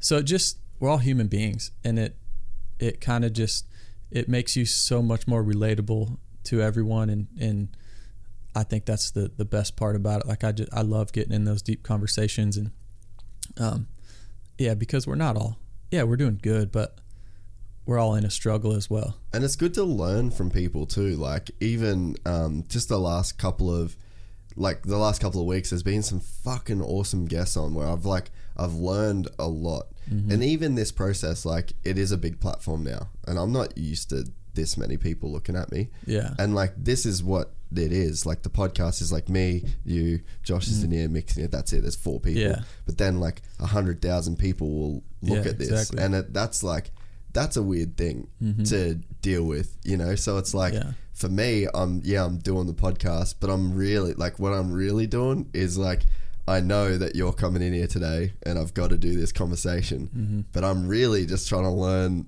shit from you that can help me just get through the process of recording this and like putting it out to the world and having that, you know, that many people looking at you or listening to you. Like, I think that's why you've been successful and why you'll continue to be successful, is because you can be relatable. I've listened to several of your podcasts, and it's fun because it's so it's relatable, but it's just, you do learn a lot, but it's no BS. It's not in here we're not just talking about the races I've won so far in Australia, and we're not just talking about Daytona. We're talking about life. Like, I love that, because I race motorcycles for 20 minutes a week. Yeah, maybe. True. And some on the weekends off, you don't have anything. Yeah. What's in between that? Yeah. What do you think about when you're at the semi truck in between races? What's your home life like? Like, what's your thought process all week? And so I love taking a deep dive in that, and that's what we talked about earlier. What Ryan Kelly has helped me so much with was just kind of that, navigating through my thoughts. Your thoughts precede feelings. Like, it's just a snowball effect, and you have the power to stop that, and then being in control of your happiness. Like, a lot of people don't think they have control. Like, it's your choice, man. Yeah. It's totally your choice. You want to be happy or not? Yeah. Okay, if you want to be happy, then let's take the steps to be happy. Yeah. If you don't, sorry, man. Do you know, you've got a choice. Do you know why you were negative before you sort of went into like this way of thinking? I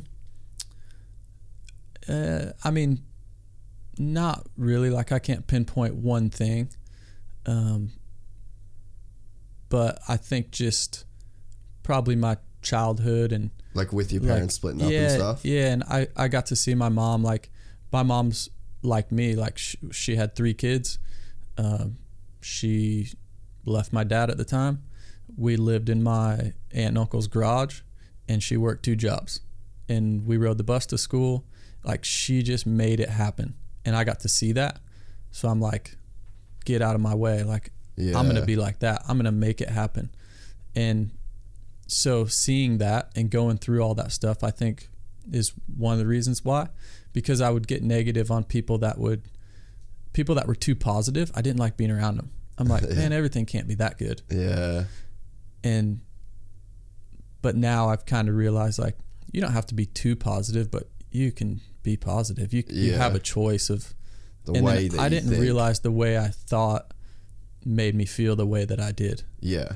I just thought I was having those thoughts and get out of my way, and I'm going to act a certain way. But like I said earlier, that's a strength as well. It's just the way that you balance it. And when do you tap into that strength, and when do you not? And I think that's what I've balanced over the last 4 years, and being married, because there is days where I'm like, okay, get out of my way, because I'm getting stuff done today. Yeah. Or at the races, like, when my helmet goes on, it's on. Like, I'm not a dirty rider at all, but like, I want to get the job done. Yeah. And the thing too, like, I suppose, like, it's not like it's been easy for you either. like it's been a hard road to get to where you are, and I know even in your personal life you've had like some hard shit go down. So like it would be kind of easy like to be negative with like a bunch of, and like again, like you were saying, you know, say whether it's Villapoto or Dungey, like they've all got their own shit. Like they won all the titles, but like in between that, it's like it's not like it was easy to be them, but it was like you were dealing with that stuff and you weren't winning the championship. So it's like exactly. I could see why you could be in like a negative headspace when like you're just in a pressure cooker of a deal. The sport that you're in, you could lose your life at the drop of a hat. Like it's a pretty gnarly, like you guys are just living your life at 14,000 revs, dude. Like and it just doesn't stop. Yeah, and I love my story though. And I think most people like their own stories, but I love the road that I had to take to get here.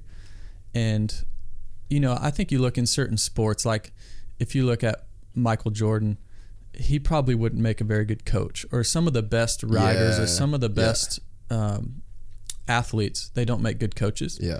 I honestly believe, and I don't know if I'll ever go into that, but I think through all my struggles, I'll be a better coach or mentor than I ever was a racer. And I think riders still to this day can attest, like there's so many guys that I line up with that I've helped throughout the years. Of just the list is pretty long, that people that have been at my house and literally in tears crying about something, they'll go win the race that weekend. But I love that. Like I like helping, and I kind of know the root cause of a lot of it, because there's a lot of dysfunction in all sports. Like to be at the highest level, it's a tough road to get there for a lot of people. But I love that. I love what I've learned throughout all of it. Even though it was tough, man, I've learned so much, and I've gotten to live it and be happy. And I don't know many people can say that they can truly race for as long as I've done and actually enjoy these last 4 years they've been so fun. They really have. And if I could help somebody at the beginning of their career try and enjoy it as much as I have, look, it's still tough. There's still pressure. There's still all that. But that's good every now and again. But the way I've balanced it, I think, is going to help me, or has helped me, be a better friend, be a better husband, be a better dad, be a better person just in general. So I love the roadmap that I've had to take to get here. I don't know if I'd do it again, but that's with anything, right? You look back on it, you're like, man, I don't know how I did that, but here we are. What was like the hardest bit? Like the hardest point of the whole journey? Like if you look back at it, like say chapter's closed, that's it, and like full reminisce mode, you look back and you're like, that's the bit I would never ever want to do again. I would say my first year 450, I was so focused. Like I came out of the 250 class. Was that on the MDK bike? MDK, yep. On KTMs. And then I moved to 450 from motocross and did really well. I was in the mindset of you actually did do really good on that bike that season, eh? Yeah. I won the last moto at Steel City. Then I signed with JGR.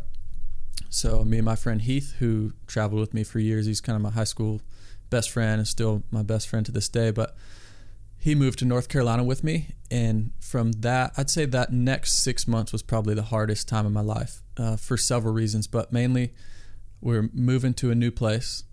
I had a girlfriend of like 3 years or so that some stuff went crazy there.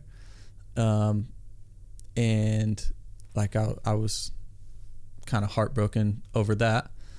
And then I was moving to a new team, which they were welcoming, but not as much as I would have hoped or had liked. So moving to a new place. Weird because that was like their first year doing it, right? Yeah, I think it was their third year. Oh, was it? Yeah, second or third year. But then their hands were tied because we were getting a new motorcycle. We were getting the new 2010 Yamaha, totally different generation. Yeah. So, and it was like I was just a workaholic. Like I was would grind. James your teammate then? No, it was Josh Grant. Oh, okay. Yep. So I moved there in October, and it just rained and rained and rained. And I was used to Southern California. I could just ride every day. I could ride and train every day. It was like clockwork. So I couldn't ride. I didn't have a motorcycle to ride for one. So we didn't get our bikes till like late December, and it just wasn't a good vibe, just from me to the team to me. Just, we struggled that first little bit, and it was mainly because my hands were tied. I couldn't do what they hired me to do. I couldn't ride, I couldn't train, I couldn't, it was just really, really difficult. I remember sitting in the Best Buy parking lot in North Carolina on the phone with my agent at the time, just crying, saying, get me out of here. Like, I've got to get back to KTM or something. Like, Anaheim's in like a month, and I literally haven't even rode the motorcycle, and I haven't rode. Typically my weight is about 165 to 170. I was 183 pounds. Just because you haven't been doing anything. That, and the trainer they had at the time was just basically he was a football guy. So I was lifting heavy weights, which I knew it was the wrong thing. So there's just so many things. And it wasn't, like I said, it wasn't really the team's fault, because I respect everyone there a lot. Like, there's a lot of smart dudes, but everyone's hands was just tied. And so I would say that was the toughest period.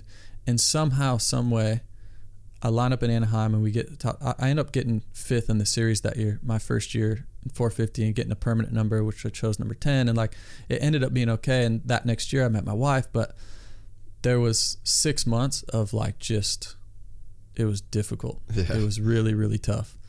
And then once I crawled out of that, and the bike, we started to dial the bike in and started to get some podiums, and like, it all started to come around. But like I said, there's 4 to 6 months there where it's probably the hardest time, mainly because I couldn't do, like, I knew what I had to do to be successful. Yeah. And it was my first year in the class.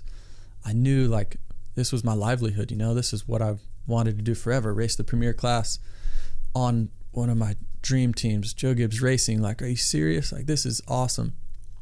And then we struggled for a little bit. What got you through that time then? Like, obviously you didn't give up. So that's never a choice. That's never even an option. I think I just kept showing up. Yeah. I kept training, even though I knew it was kind of the wrong training. Because my whole philosophy going into that year was, it's my first year in the class. It's a team of this is like the best team in the pits, in my opinion, at the time. I needed a change of scenery, so North Carolina was it. So I just kept showing up. I just kept showing up to the races, kept doing the best I could, and that first generation bike was not very good. So we were struggling with that. The team was struggling with that. So you just got to keep showing up and keep doing the best you can. And then I eventually, we crawled out of that hole and started to make it better. It's a weird personality trait sometimes, like, because I often wondered, like, I stayed in America for so long, I just couldn't, like, I was like barely making it work all the time. And now I look back, a lot of it was just me. Yeah. Just me in my own way. I didn't think, for whatever reason, like, I didn't think that I was even worthy of doing good, if that makes sense. Like, I thought that, I feel like I'd made such a mess of so many things in the past that I would let the past me sort of sabotage the future me. Yeah, totally. I was like, you know what, dude, like, you fucked up all this stuff. Like, you don't really deserve that. So you sort of, you stop it there. But like, for whatever reason, bro, I just couldn't give up. Like, I couldn't leave. I just had to keep doing it, even to when it like doesn't make sense. Yeah. I feel like that's like a trait with some people. I wonder what that is, because you obviously went through that same thing of like, even though you wanted to give up, like, you just couldn't. Something in you just doesn't let you do it. And I think with any success story, there's always that, right?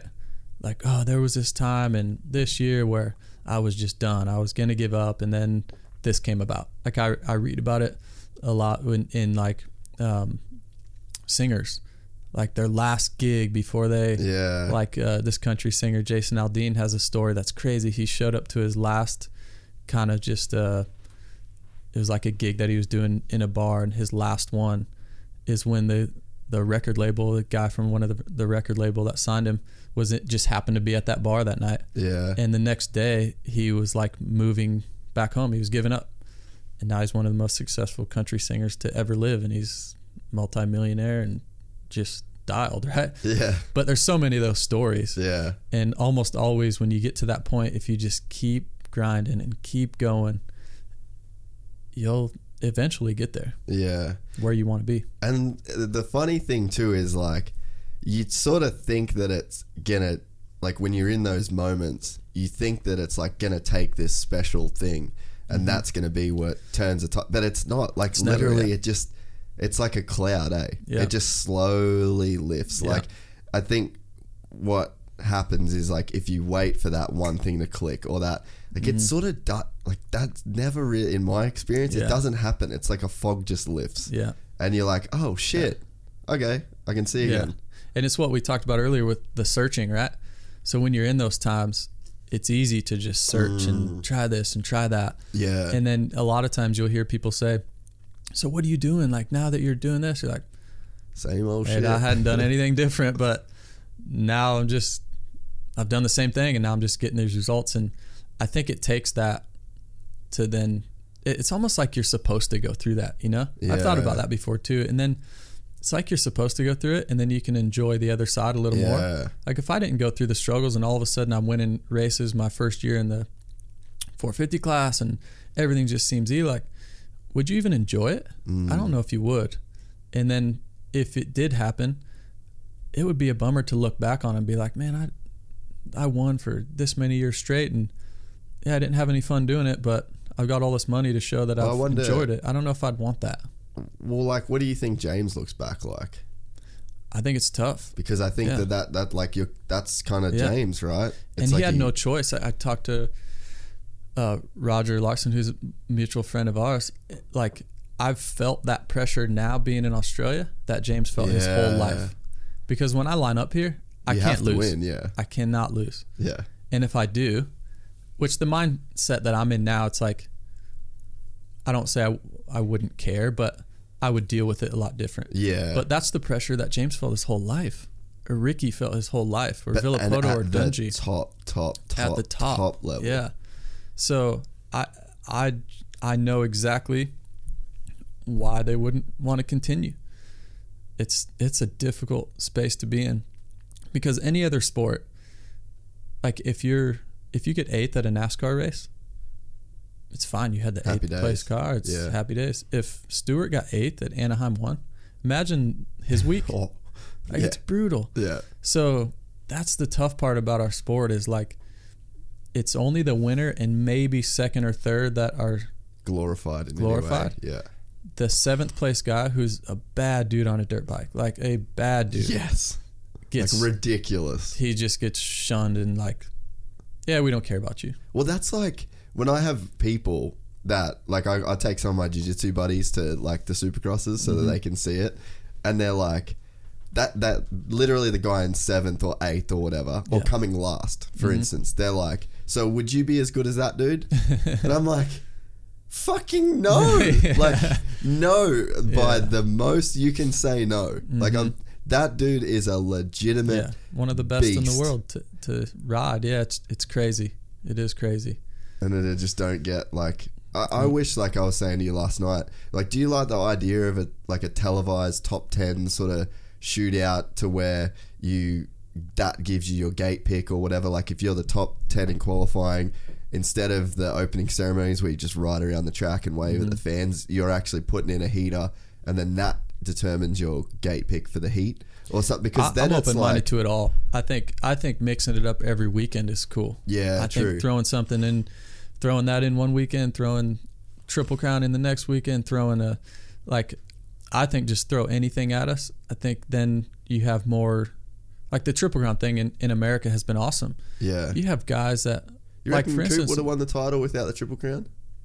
That started his whole deal. It did start it. I think he was going to be good regardless, but yeah, it's hard to say. I mean, it definitely could have had something like pretty big to do with it though, right? For sure, yeah. And rewind 1 year, Anaheim 2, I won I got second in one of the Triple Crowns and 4th overall. And just that second in that Triple Crown race, so I went 2-5-3. And just those 2 podiums in the Triple Crown, it felt so good.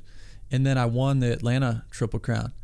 I mean, it felt amazing just to win one of the Triple Crowns. And then all my sponsors are on TV like I just won the race. Yeah. Like it benefits so many people. And then you have 5 people going home happy rather than just one. Yeah. Or 5 sponsors going home truly, or maybe even more, because like I remember one Triple Crown, there was 3 different winners in the 250 class and 3 in the 450 class. Yeah. So there's 6 potential sponsors on their motorcycles that get love, and 6 different riders, not to mention the guys that maybe got 2nd or 3rd that wouldn't normally get a 2nd or 3rd.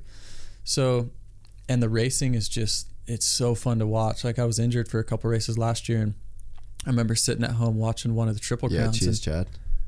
Yeah, exactly. It was that crash. Huh? I think it was a Houston Supercross. We had some buddies over, and it was so fun to watch. And then the next weekend was a regular 20-minute race.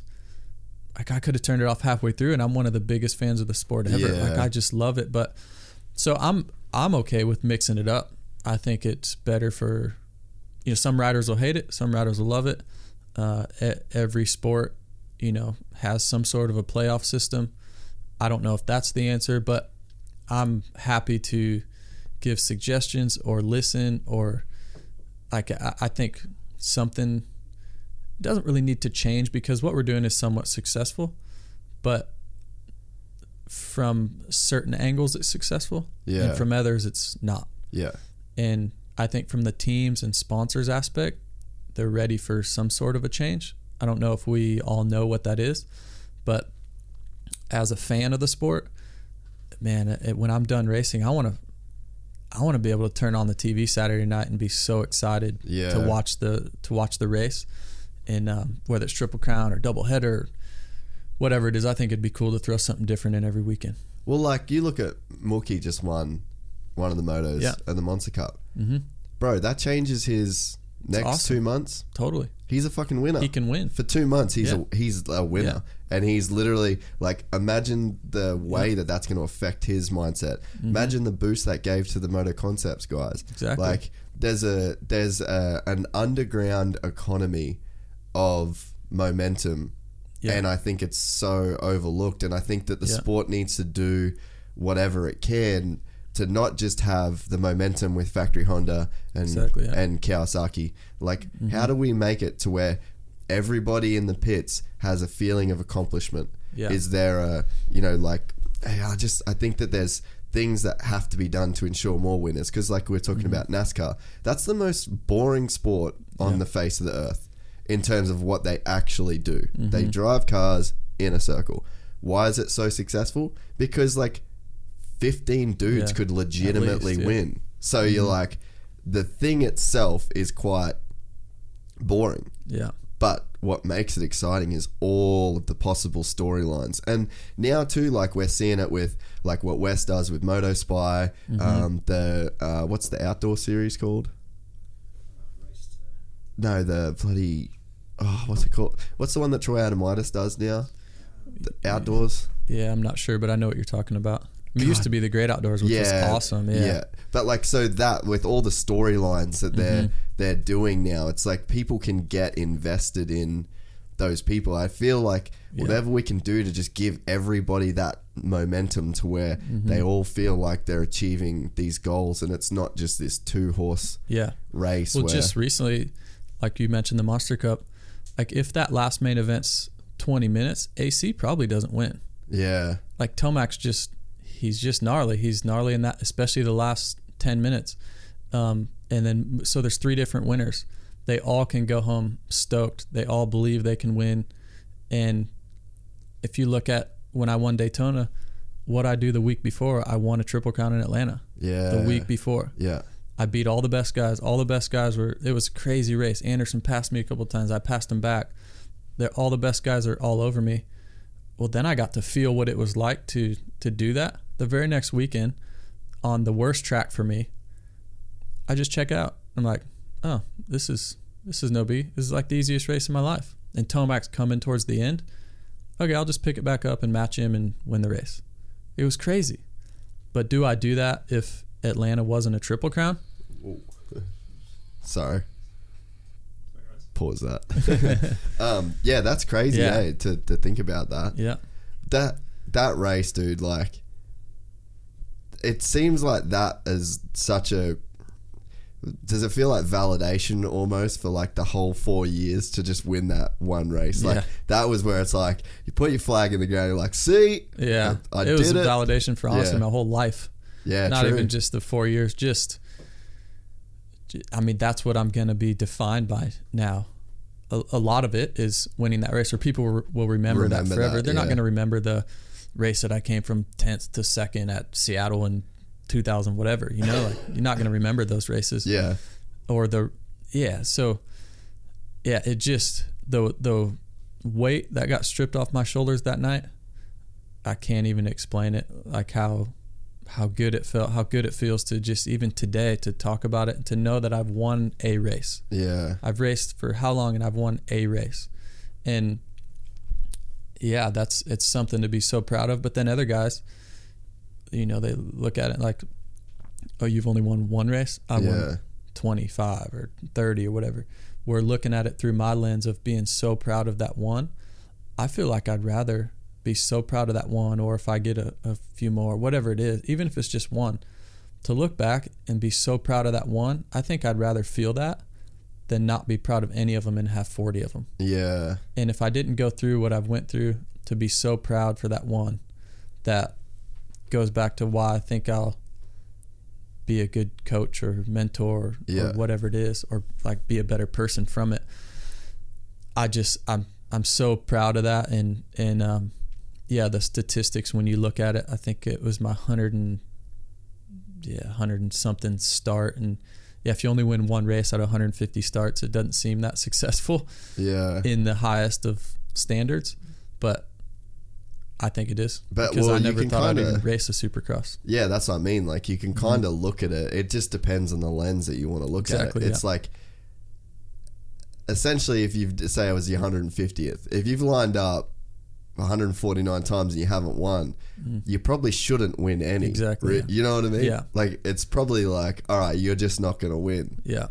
But then you do it, and it's like, it validates like a whole life of really struggling. And that's what I was saying before, like, your story, dude, to come from Iowa and to, you know, like you said, that McGrath was a cartoon character. Yeah. Like, so many kids, like, they grow up and that was one of the, like, me and Todd would talk about this, like, because Todd's just a frother. Like, he just froths on everything so hard. And he's like, I'm so glad that I didn't grow up in Southern California and I didn't get to go to Glen Helen every day and see Carmichael and just become like jaded by it. He's like, I'm so excited. He's like, I'm probably not as good of a racer anymore, but you know, you look at a kid like Carson Mumford or Ryder DiFrancesco, like, they've just seen all the dopest shit their whole life, and it's like, what's the seal, you know, where do they go from there? Exactly. You know, it's like, and it's the same for you. Like, you come from so far away that it's like you almost get to appreciate all of the thing.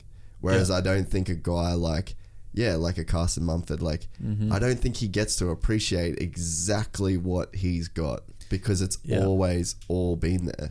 And guys like that, they don't get time to grow. So I had a chance to grow into myself with not having the pressure at 16 to win. If I go win my second 450 Supercross, man, the rest of my career is going to be a struggle, because if I don't win, it's never going to be enough. It's like being that band with like that first hit single. Yeah, you got to live up to that every time. There's a story that Bradshaw told me. He won the Supercross, I think it was in Japan or something, and Ricky Johnson was on the podium with him, and he said, "You just messed up." And Bradshaw's like, "What? I just won the race." He's like, "Exactly, you just won the race. Now nothing else is going to be good enough for your team, for you, for everything." And Bradshaw has told me that story personally, and it's so true. And the younger guys, that you see it so many times, you see it year after year. These kids come in, they've won Loretta Lynn's every year, they've had a factory ride since they were 12. They get 2 years to make it as a pro, and that's it. Maybe 1 year. And if they don't make it, next. Where for me, I actually had time to grow into my first fill-in ride, into the Motor World ride where I, like I've said before to other people, but I'm one of the only ones that has actually lived every facet of our sport, every stage of our sport. From I couldn't even qualify at one time. I couldn't make the top 20 at a pro national, not even close. Then I'm a top 20 guy. Then I'm a top 15. Then I'm top 10. Then I'm a top 5 guy. And then at one point I've battled for championships. Yeah. So I've lived all that and gone through that mentally, where these kids don't get to learn that. And I think if the teams just put a little more time in, or let them mature a little bit and not let them turn pro when they're 16, maybe wait until they're 21. Guys, I say right now, guys like, Josh Osby's in the room with us for now, but a guy like him, or good friends with Cameron McAdoo, guys like that have such an opportunity right now because they're a little older. They've had a little bit of time to grow. Yeah. Now, if a guy like Osby got a chance on a factory team, like, watch out. Yeah. Because a 16-year-old kid's not going to beat him. I don't care what anybody says. Yeah. But when he was 16, he wasn't ready to go pro either. So I just think there's a path that works for some and doesn't for others. There's that's the problem. Works. That's the problem is you get like a Jet Lawrence though, and then you're like, he could win right now, and then he becomes like the rule, not the exception. Or James was the rule, right? Exactly. Or Ricky was the rule. And then the industry looks for that guy. The industry's like, we need that next guy. Like we don't care. Like we don't have time for like a fine wine Justin Brayton that takes 20 years to be like, I get that, but I just But it's not good for people to look for that and to push for that and to expect that everybody is James or like Jet Lawrence might not be that guy. Well, to expect Jet to win, that's a bummer for Jet. Yeah. Like, I feel bad for him. I do. Like, for him to be expected to win, the kid just turned 16. Yeah, he's a good rider. Imagine how good he would be at 20. Yeah. And then will somebody wait for him to be that good? Nope. Maybe he will be when he's 16. I'm not saying he won't win races next year. But imagine how good he really could be at 20, and then he races the 250 class for a couple years, and then he's still got a 10-year 450 career if he wanted it. Yeah. But a lot of these kids I see that come in, I genuinely feel bad for them and their parents, because if they just had 2 or 3 more years, I think they could turn into something really, really good. But they don't have that long. Yeah. And I was super thankful to have some teams that I've been on to have some patience with me. So what's like the way to do it? Like, do you reckon that, say you were like Josh, you go race some Australian series, like just be a bit of a journeyman at the start of your career? Because like Osborne's kind of a dude that has had that like roundabout way to being one of the top dudes. And he had the guts to figure it out. Like, so he obviously was highly touted amateur, factory rider, getting paid 6 figures, and just didn't perform as a pro.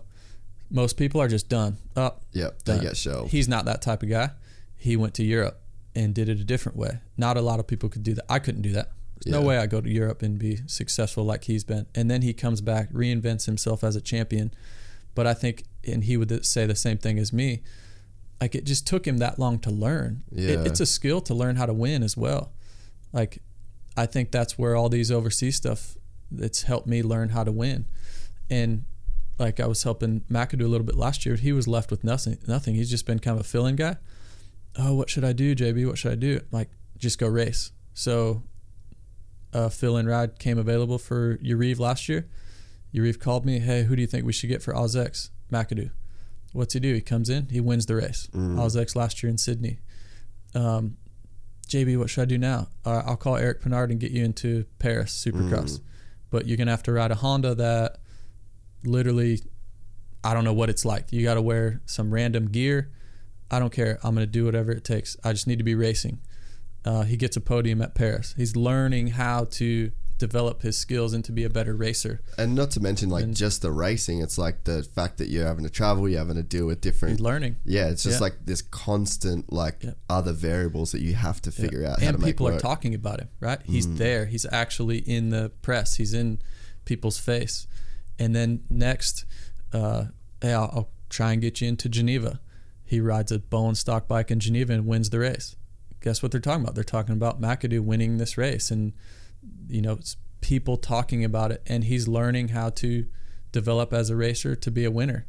And now then all of a sudden he's a fill-in guy again, and now he's got his chance, which I believe, being a little bit older, I wouldn't be surprised if he wins races at the highest level now. But it took time. It took a guy like him to just keep going. All right, what's next? Like, I know a lot of people in the industry, they're not going to go to Paris and race some random Honda. They're not going to do that. I would have done it. Yeah. Like, I would have done it, and I don't have anything else. Okay, what do I need to do? Like, there's a lot of guys that just wouldn't take those steps, and they're just going to sit at a training facility and practice and not get noticed. Do you think guys are more in love with, like, the idea of how your career should go?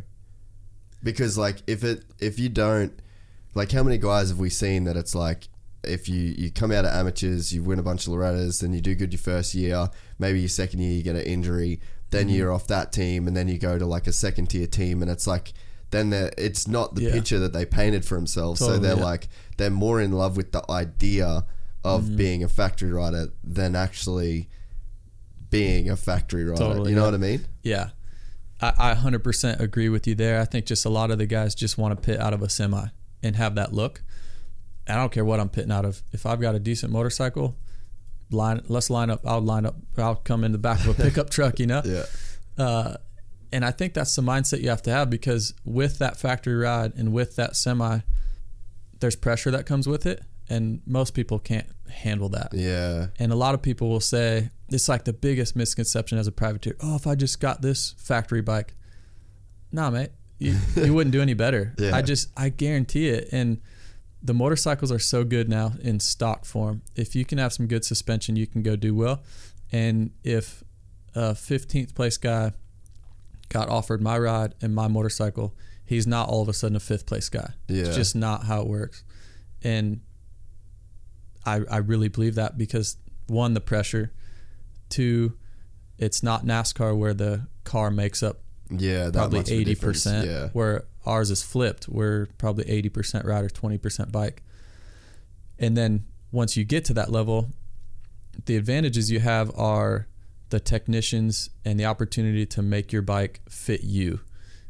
Are you going to be good at that? Like, I wasn't at first, but that's the biggest thing you have as a factory rider, is how knowledgeable can you be and how good of a communicator can you be with your team to make that motorcycle fit you. Yeah. So if you can't communicate what your bike's doing, you're not gonna get it the way you want it. And it's almost worse when you're on a factory team with unlimited resources, because you can get lost in the sauce. Totally, yeah. Like, they can give you everything, like shit you've never changed before. Yeah. Like, even like, oh, how much torque do you want on your rear axle? Mm-hmm. What the fuck? Yeah. Like, yeah. I tightened it up with a shift. What mounts do you want on your frame? We have 25 different options. Yeah. So it's like, it's almost not, like we saw with Medi even, like he was changing so much different stuff. It's like, sometimes that's actually a curse. Yeah, it can be, for sure. If you don't know what you're kind of getting yourself into, and you're not confident in your abilities of what you want, you can definitely get spun out. And then there's pressure to, like, give feedback, right? Yeah. So you don't even know what feedback you give. You just want to say something. Yeah, right? you just it's better. It's better. Yeah. Where then you get a little older and wiser, and you're like, I couldn't feel anything. Yeah. And that's not a bad thing. But when you're young, you think it's a bad thing because there was something changed. So it should change the way the bike is. So I'm just going to act like, oh yeah, that seemed a little different over there. So yeah, it was better. And then you just get them going down the wrong road. Like, it can be, you can open a big can of worms by going down the bad side of testing, for sure. And I've seen it, and honestly, I've been a part of it. But it's how I've learned to be more vocal on what I really want, and then be confident in knowing the direction I'm taking them. Because at the end of the day, like, when people complain about their bikes, when riders, like factory riders, complain about their bikes, they're really complaining about themselves. Pretty much. Yeah. Like, they need to take more responsibility. And if I was a team manager or team owner or anything, I would be huge on that. Like, look, on Tuesday, you wanted this change. So don't go badmouth our motorcycle on Saturday night because it wasn't the right direction, because you led us down that direction. So we're all in it together. Like, I can't stand when people badmouth their bikes so much, because you're in it together. Like, try and get it as best you can. If it wasn't good on that night on that certain track, okay, that's fine. But you don't have to make it vocal and how bad your bike is, and this is the reason why. Because I think riders need to take more responsibility for the way they've set up their motorcycle.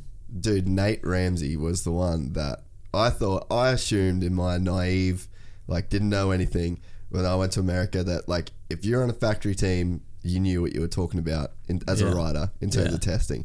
And I remember, like, leaving the test track with Nate Dogg, and it'd just be like, he has no idea, clue. like literally like no idea. Or I'd say something, he's like, you know more about the motorcycle than that dude. Yeah. And that blew my mind. And he said, he's like, dude, there's probably 10 dudes in the world that can actually test a motorcycle and give legitimate feedback. And I was like, dude, you have to be exaggerating. Like, you must be exaggerating that there's 10 dudes. He's like, nah, there's no one. Like, people really don't know. Yeah. But then I also think it's the team's responsibility to relay that message to the rider that it's okay. Yeah. It's totally fine if you don't know what you're talking about. If we put a slick on the rear and you can't even tell, that's okay. Yeah. Or, you know what I mean? Like, some riders just think they should be good at testing because they're a factory rider. So that's for sure true. The team should just say, okay, we've got this guy that doesn't really know. Let's help him through the process. Let's not change a lot of stuff. Yeah. Let's kind of work him through it, and then rather than just expect him to know. And then, because sometimes the teams can be like, that guy's terrible at testing, he this and that. Once again, it's just like, no, you're in it together. Is it like, do a lot of teams try and teach the riders how to test? Not really. So you think that's like a bit of an issue? Yeah. Because it wouldn't be that hard to like teach somebody. Because like me and Sleater had this conversation. Like, I think it's kind of weird that, but I get why it happens. But like, say you go to factory Honda and you're like, oh, I'm thinking I'm going to sign with the team. They want to give you like the best shit day one. Like, this is our sexual chocolate right now. Yeah. Like, you're riding the A team. And then it's like winning your first race. Like, where do you go from there? Yeah. Like, it can only, like, how much better are they going to make that motorcycle? Like, percentage points left or right, better, worse. Whereas it's like, if you go, like, that's what Todd did with his, when he got on the Huskies, they sent him a stock bike and he just rode it for like months. And he wasn't, granted it was motocross, you sort of can't do that on Supercross, but he had a stock bike and he's like, dude, I love this thing. And then he knew the bike, and then he got new forks and a new shock. And then he's like, okay, I really know, like, I can really tell. And he's like, he was stoked because he's like, that just made this thing like way better. And there was like a positive attitude towards that change, and he felt invested in that change. And then, you know, he does all his own clickers and stuff like that. And that's like, then they put an ignition on, then they put a pipe on it. It's like, in his head, he's like, dude, this thing just keeps getting better and better. Whereas that's not how it works. It's like, literally, here's the stiffest, fastest beast machine that we can give you. Yeah. And it's like, then where do you go? Yeah. I actually agree with that, what Todd did. I mean, I think it's great to start on a stock motorcycle, whether it's just in motocross or whatever. When I found out I was going to ride for the factory team this year, it was going to be some logistical, like, it was going to be tough to get a motorcycle in North Carolina. And I wanted to stay there. We had some stuff going on with family and stuff, so I wanted to stay there. It was like another 3 weeks.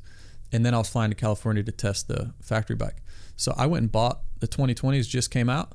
I went and bought a motorcycle off the showroom floor of a shop to ride it in stock form, just to see. Yeah. And then I put Supercross suspension on it and some handlebars and a pipe, and I motoed that thing for 2.5 weeks. And it was crazy. For one, I was nervous as heck going to the track. The first day I was going to ride a stock bike. I hadn't ridden a stock bike in so long. And isn't that crazy? So that, good. Like, you're paid to be a representative of Honda. Yeah. And it's like, what they're selling is the stock bike. Like, you're not even riding what they're selling. Yeah. But like, you should have that experience. Totally, yeah. You're a salesman. Yeah. And now that I have, like, I can't believe how good stock bikes are. Yeah. Like, it blows my mind how good that thing was. I was telling Brent, my mechanic, one day after we were riding, I was riding on Supercross, stock suspension, stock ignition, stock. So you rode stock suspension on Supercross? No, Supercross suspension. Oh, okay. But everything else was stock except handlebars.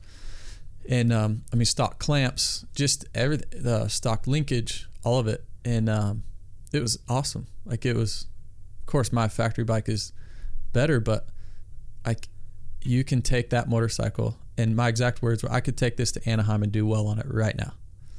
And it's wild. We live in a really cool time of how good the motorcycles are. It's not like it used to be where you have to be on works equipment or a factory bike to do well. Yeah. Nah. Like Eli Tomac could take a stock motorcycle with some suspension on it and do really, really well. Yeah. And just like I said earlier, the 15th place guy cannot get on a factory motorcycle and go do what Eli's going to do. It's not that way. Are you better in your testing process now with your Honda because you spent those 2.5 weeks on a stock bike? I don't know if I could say I'm better. I mean, we definitely started more of just a base platform. And because typically, you know, guys will cut the subframe and do a different linkage and then run some different offset clamps. I wanted to see what the bike was like just in stock trim as far as just the chassis and how that felt. So we pretty much started with that when I started on the factory bike. I didn't start with a stock engine, but as far as the chassis parts and stuff, we started pretty much stock. Yeah. Yeah. And you think that then helped, like, does that help the process to sort of go, instead of just jumping straight to like, here's the thing with all the fruit on it, we can change all these individual pieces, as opposed to like, here it is stock and we can just slowly add things to it. And then you grow with the team and the bike, because then you can visually see, yep, this is better, or on the stopwatch, yep, that was better, rather than just start out and be like, all right, well, so what'd you guys have on the rear of that? Or, hey, what'd we start with here? Well, let's go to this because we think this might be better. So, yeah, it just gives you a solid base platform to start on. Yeah. And I think it helps everybody, because then you can grow with the bike and you can grow with the team, and the way you relay a message to the team, every rider relays a message different. Yeah. Different wording for it. So I think it helps everybody. It's crazy to think that you're on the factory, like it's like just been this crazy slow grind to now. It's like, I know you've been on factory Honda before, but it's like, you know, 3-time Aussie champ, you had your best season ever last year, and now it's like 2020 is going to be on like the factory too. Yeah, it's pretty cool. Even the number 2020, it's like, oh, you know, back in Iowa, 2020, bro, you're going to be, you and Roxon are going to be like the two dudes on a factory Honda. Yeah, arguably the pinnacle of the sport at 35 years old, maybe the oldest to ever sign a factory contract. I don't know for sure, but I'm proud of that. Like, I think it's cool when people talk about my age. I think it's just motivation. We were talking about last night how young Osby and Jay Wilson are. I'm like, man, they just seem like kids, you know? Yeah. And if they wanted to, they've got another 10 or 12 years to go. And yeah, it's just crazy to think that you can, or for me at this age, to, I guess, still be doing what I'm doing, because we're taught different in our industry and our sport, that when you're 30, you are ancient. Like, you need to get out. You're done. And now to be the oldest to ever win a race, win a Supercross, now be on factory Honda at age 35 and doing it a different way. I don't know if factory Honda would sign a guy that says, hey, I'm still going to Australia. I still want to do a race or two in Europe, and I'm doing Supercross only for factory Honda. Like, would anyone say that 10 years ago? Nah. No way.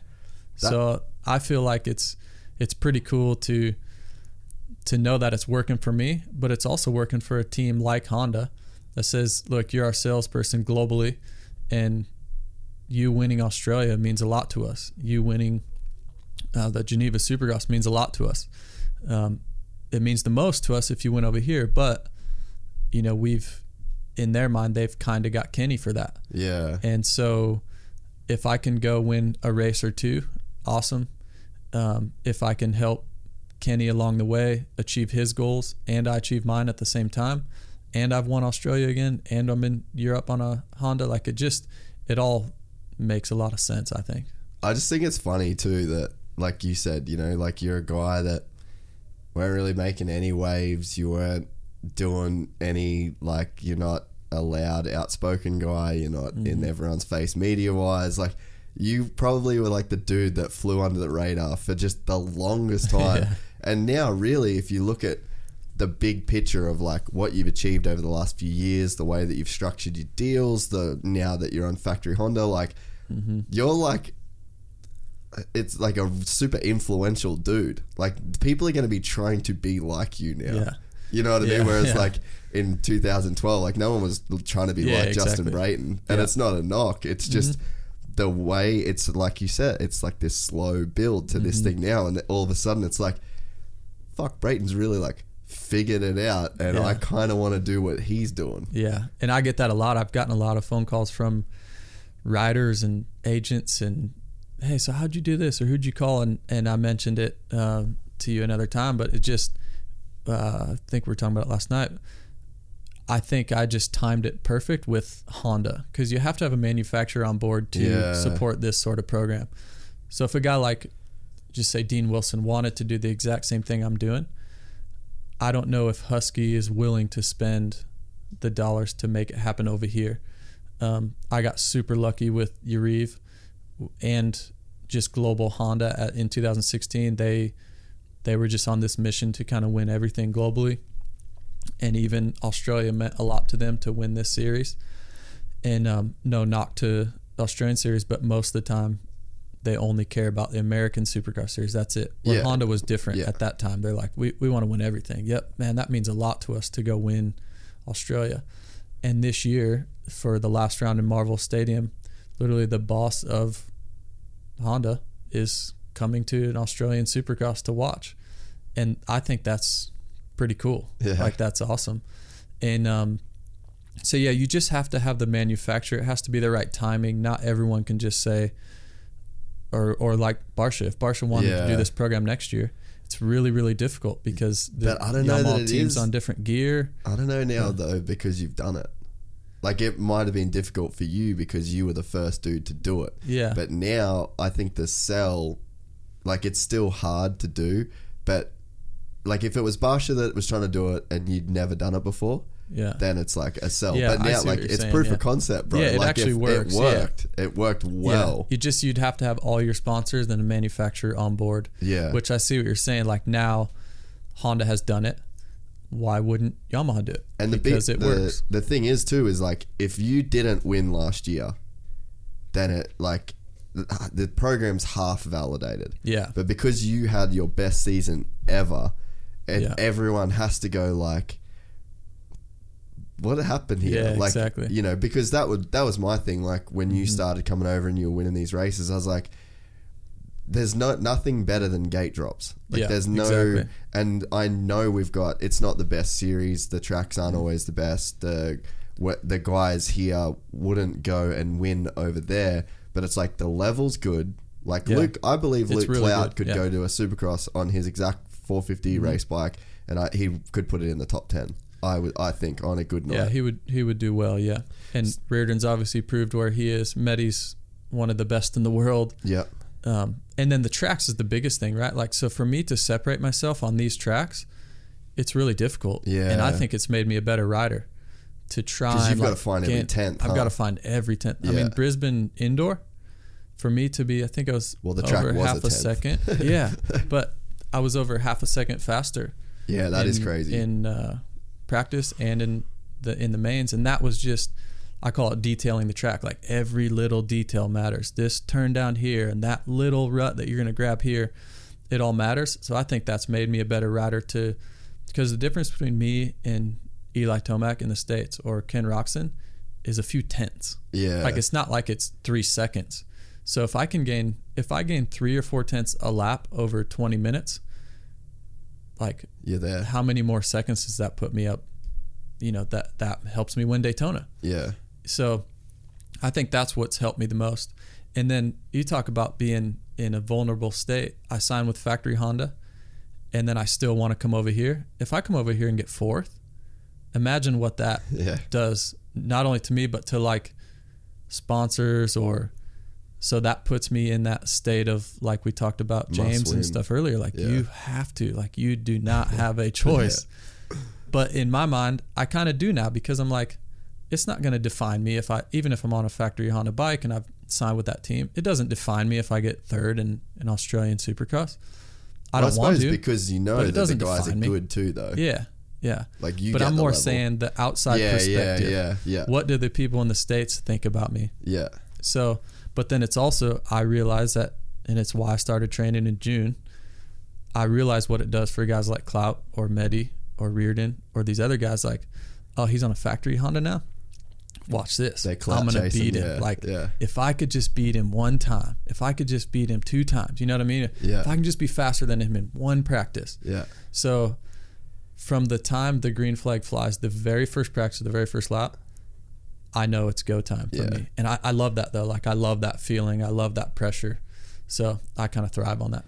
Well, that's why there's definitely an argument of people being like, whoa, we've got too many Americans over here. It's taken away from the Australian dudes. But like, exactly That's what stupid. you just said is why we should have the best dudes here. Because, dude, like Cloudy, I'm friggin' super proud of that kid. Like, he's come a long way in the last few years. Like, from even last year to now, like, he has made huge improvements, like massive, massive leaps. And it's like, it's because that. It's like, dude, Brayton's on a factory Honda. He won a race in America last year. If I can beat this dude, like, I can be that guy. Like that, it's sort of, it raises the ceiling, but it also raises the intensity to like achieve it. When you're sort of just here racing around in Australia and it's like you're the king of Pooh Castle. Yeah. If there's no, like, what's the yardstick, you know? But it's like a guy like you, and I think that at the start, maybe it wasn't even like you legitimized the series. You were just maybe not the first year. Yeah. I don't think so. Like, I didn't think like, oh damn, Brayton's coming, man. Like, this is gonna make the series what it is. But I think over time, with what you've achieved here, and then what you achieved in America, now it's like this is really legitimate, because I think that this series has made you better. For sure. And I think it's made our guys better. And it's like a rising tide floats all boats in a sense, you know? Yeah. And it's like, I just think that guys like you are so necessary to raise up everything. And now you look at, like, could you imagine racing at Marvel Stadium the first year that you were here, the first gate drop that you did? Like, that's a short time, dude. It is, a really short time to now have, like, this is going to be one of the biggest Supercross races in the world. In Melbourne. Yeah, it's super cool, and to grow along with it has been really cool. And then also, if it was just like, let's just say I wasn't here, maybe not many people pay attention to Luke or Dan or Brett, because it's like they don't know how good they actually are. Where now when you look on paper and Cloudy's 3/10 or 4/10 off of me, it's like you can armchair race a bit, You can armchair race a little bit, and the people at home, teams and fans and everything, can say, man, like, those guys are legit because Justin did X, Y, and Z over here. So where would that put them? And then also, like you said, gives them a measuring stick for like Cloudy, who still has aspirations to come to America. Like, man, if I can just get that little closer or beat him or whatever it is, like, and then the whole thing of Aussies not liking Americans come over, like we don't complain that Chad came over. We don't complain that Ken's over there. We, like the list goes on and on and on. It only raises everybody's level, and I think the Australian fans and riders should be stoked. Maybe they don't win the race or win the championship, but hey, the next year, work harder, try harder. Like, and now the 250 class over here, it's so fun to watch. It's so competitive right now. Yeah, dude. And a guy who's leading the championship, Aaron Tanti, like, I would have never guessed that. He might have not have even guessed that. But how stoked is he right now? He's got the red plate going into round 3. And the championship's close, but he can legitimately say that he's raced with these guys that have been on the podium in America. Yeah. Maybe it gives him new hope or new aspirations to, like, hey, I want to go over there. You know, maybe I'm better than I think I am, or maybe these guys aren't as good as I thought they were.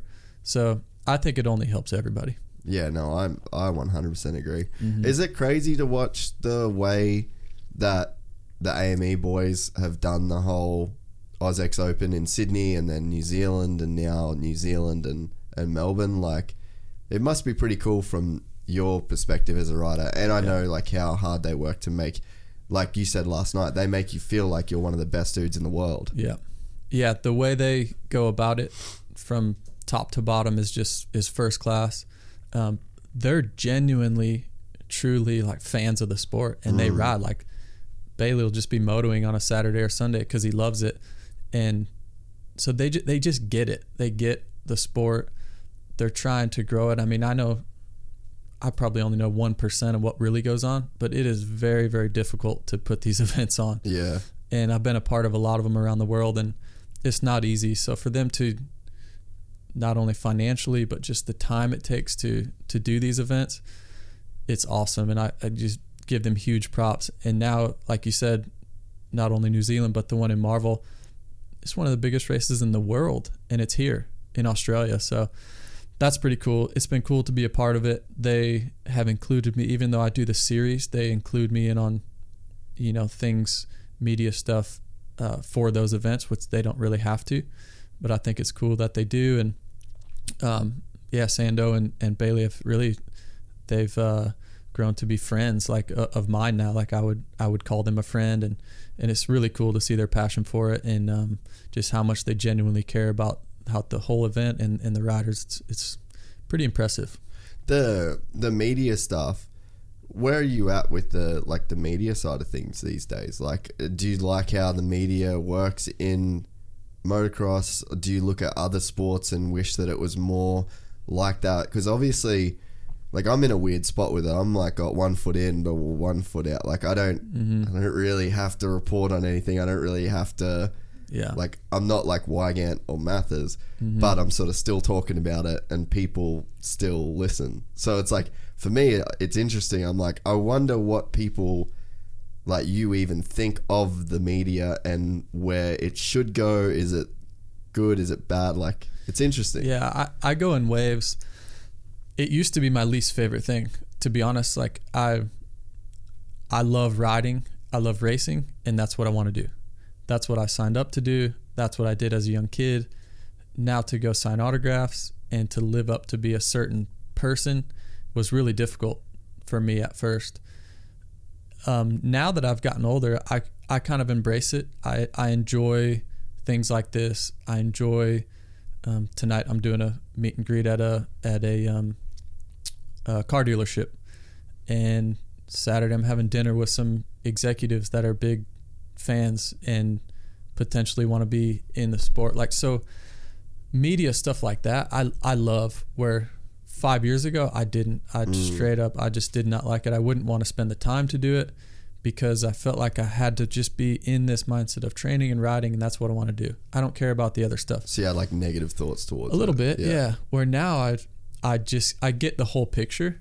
I get the whole, where you kind of have to make everybody happy. Yeah. And these guys that, like, they want me to come there and meet some employees, and they want me to meet, certain people, and these guys actually really want to go have dinner with me. And yeah. And I really embrace that now. Like, I love that side of it. And I think it's what separated me and helped my career be longer is my relationships. It's why I'm on Factory Honda. It's just straight up relationships.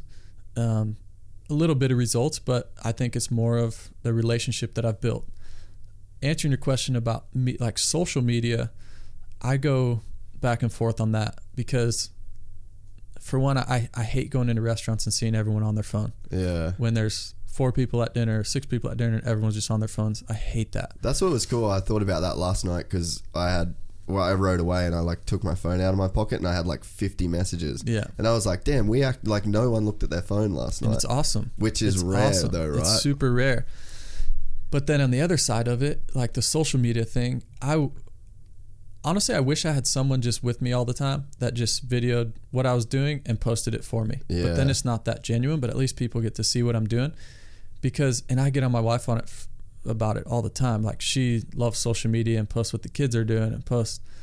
Like, I love it after it's done. Like, I love seeing those videos and stuff. But in the middle of it, I'm like, babe, we're at the park. Yeah. We're at the beach with the kids. Like, let's just enjoy this. Like, put your phone away. Yeah. So it's really difficult. Because you're right. Like, after it's done, it's cool to have those memories. You're like, oh man, like you can sit on the couch and watch the kids and you're like, this is awesome. It's really cool. That was so cool to see how happy they were. Yeah. So I go back and forth on it all the time.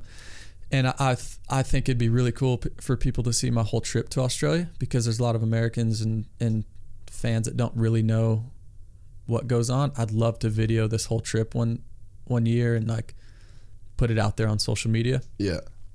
then again, it takes a lot of work and you're vulnerable because you've got a camera in your face all the time.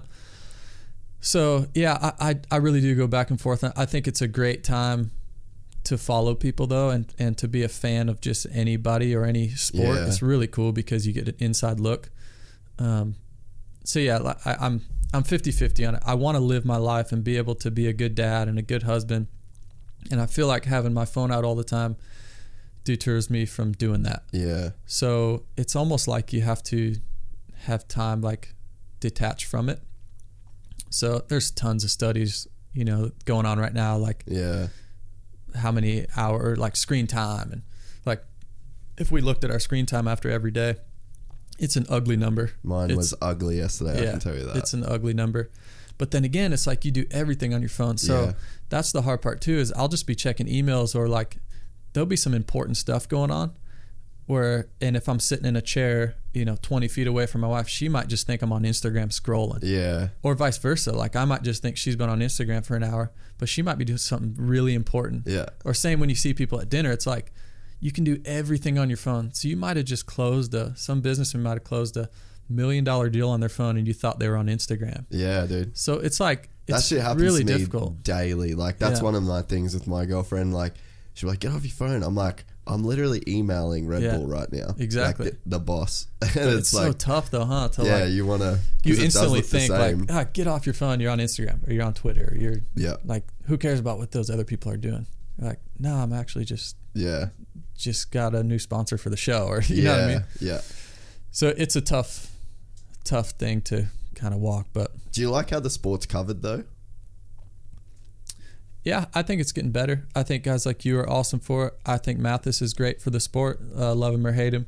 I like him. I think it's awesome. He kind of needs to like be that guy. Straight shooter. We were talking about that last night. He's just a good batter and different. I think he's a straight shooter, and the people that don't like him probably don't like to hear the truth about them. So yeah, I think he's great for the sport. I like Weege. Weege is one of my favorite guys.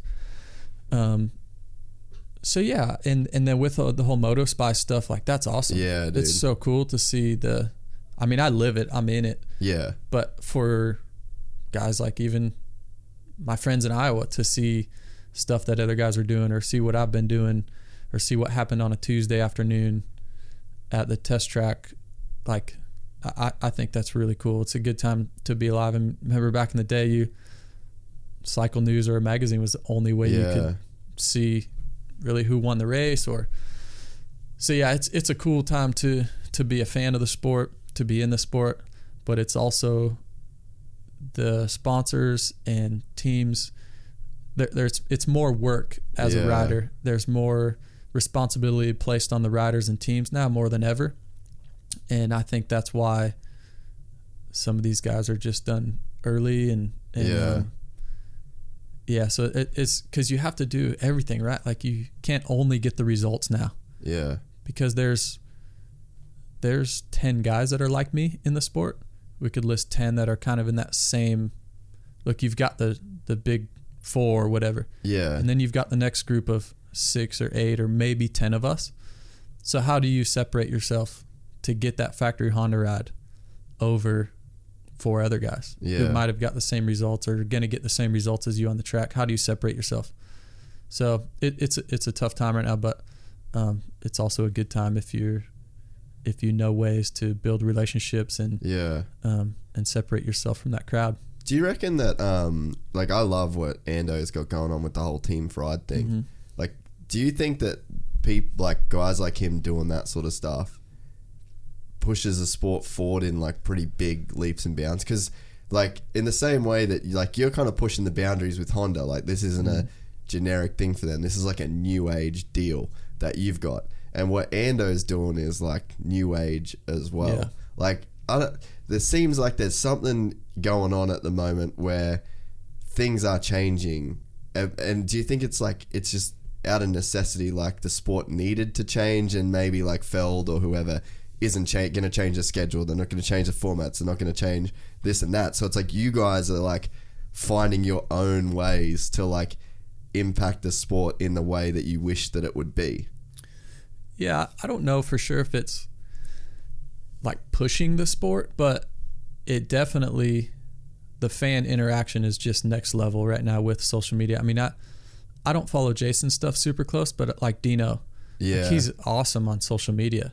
It's just, it's awesome. And I know the whole Team Fried thing, like when they went to Europe, like that's so awesome for Dude, insane, the fans and to see the interaction. And that's a lot of work for Jason, probably a lot of money, a lot of work. So it's cool that he's doing that. I just think it brings the fans closer to us. Yeah. And that's never bad. Like, I think that's a total positive. What sports do you follow that you think do that well?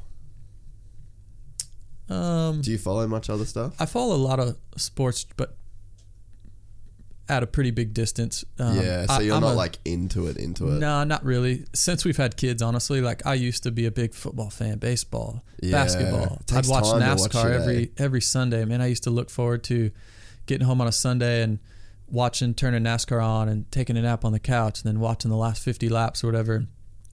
Yeah, now we can't do that. Like the TV is pretty much on cartoons 24/7, and it's so hard to follow any sport because for one, I've got to be in tune with my sport. Yeah. And then I'm trying to be a good dad, trying to be a good husband, still want to be a good friend, and the day's gone. Yeah. You know? And I'd rather spend my time doing those things than following a sport closely. But I know enough about every sport, not every sport, because like rugby and stuff like that here, like I don't know anything about. But your main sort of stuff back there. Main stuff, I could definitely have a conversation about all of it and have some knowledge about all of it. Yeah. But to follow it day in and day out is, it's not me right now. Yeah, that's fair.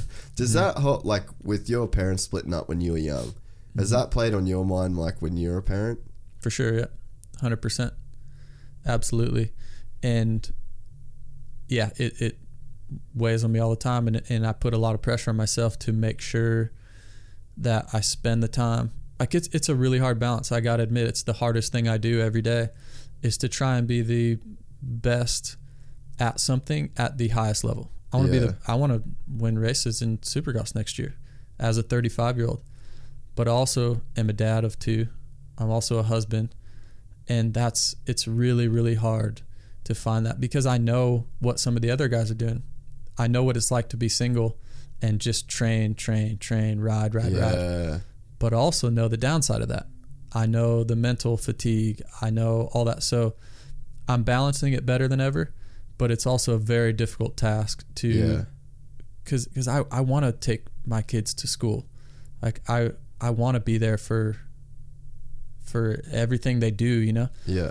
But my wife is really good at helping with that. Like she handles everything with the kids. Like it's like she's a godsend. Like it's been awesome, but I also don't want her to, right? I want her to do her own thing too, and for me to spend time with the kids and know that I'm providing for them. Like when I leave for a weekend, or sometimes I leave for a couple weeks, it's only benefiting them as well as me. But that's hard. Like they don't understand that, right? They don't understand it. No. Because that's just relationships in general. I think like when you're, because even for me, like I put so much time into this thing, and it's not only time physically of me, like say being in the studio or being away on trips or like the physical time, but it's like my headspace is like constantly in work. Like I was fucking making notes at midnight last night. Like I just, normally I sleep pretty good, couldn't sleep last night.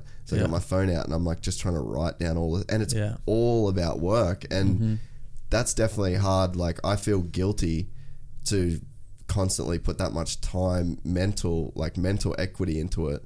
But then at the same time, I'm thinking like, well, this is like good for everybody. Like if this is successful and this does well, then we all do well. And it's not just my relationship, it's like my family, it's like Mick, it's like, you know, you just feel like, I get that I'm putting so much time into this, but you feel like it's for this big picture, but you sort of do have to balance that. Otherwise, otherwise the family goes by the wayside. So like the people that you're doing it for, they don't get any of the rewards out of it. And it's hard to find a good spouse to understand that. Yeah. Because a lot of people don't ever find that passion either.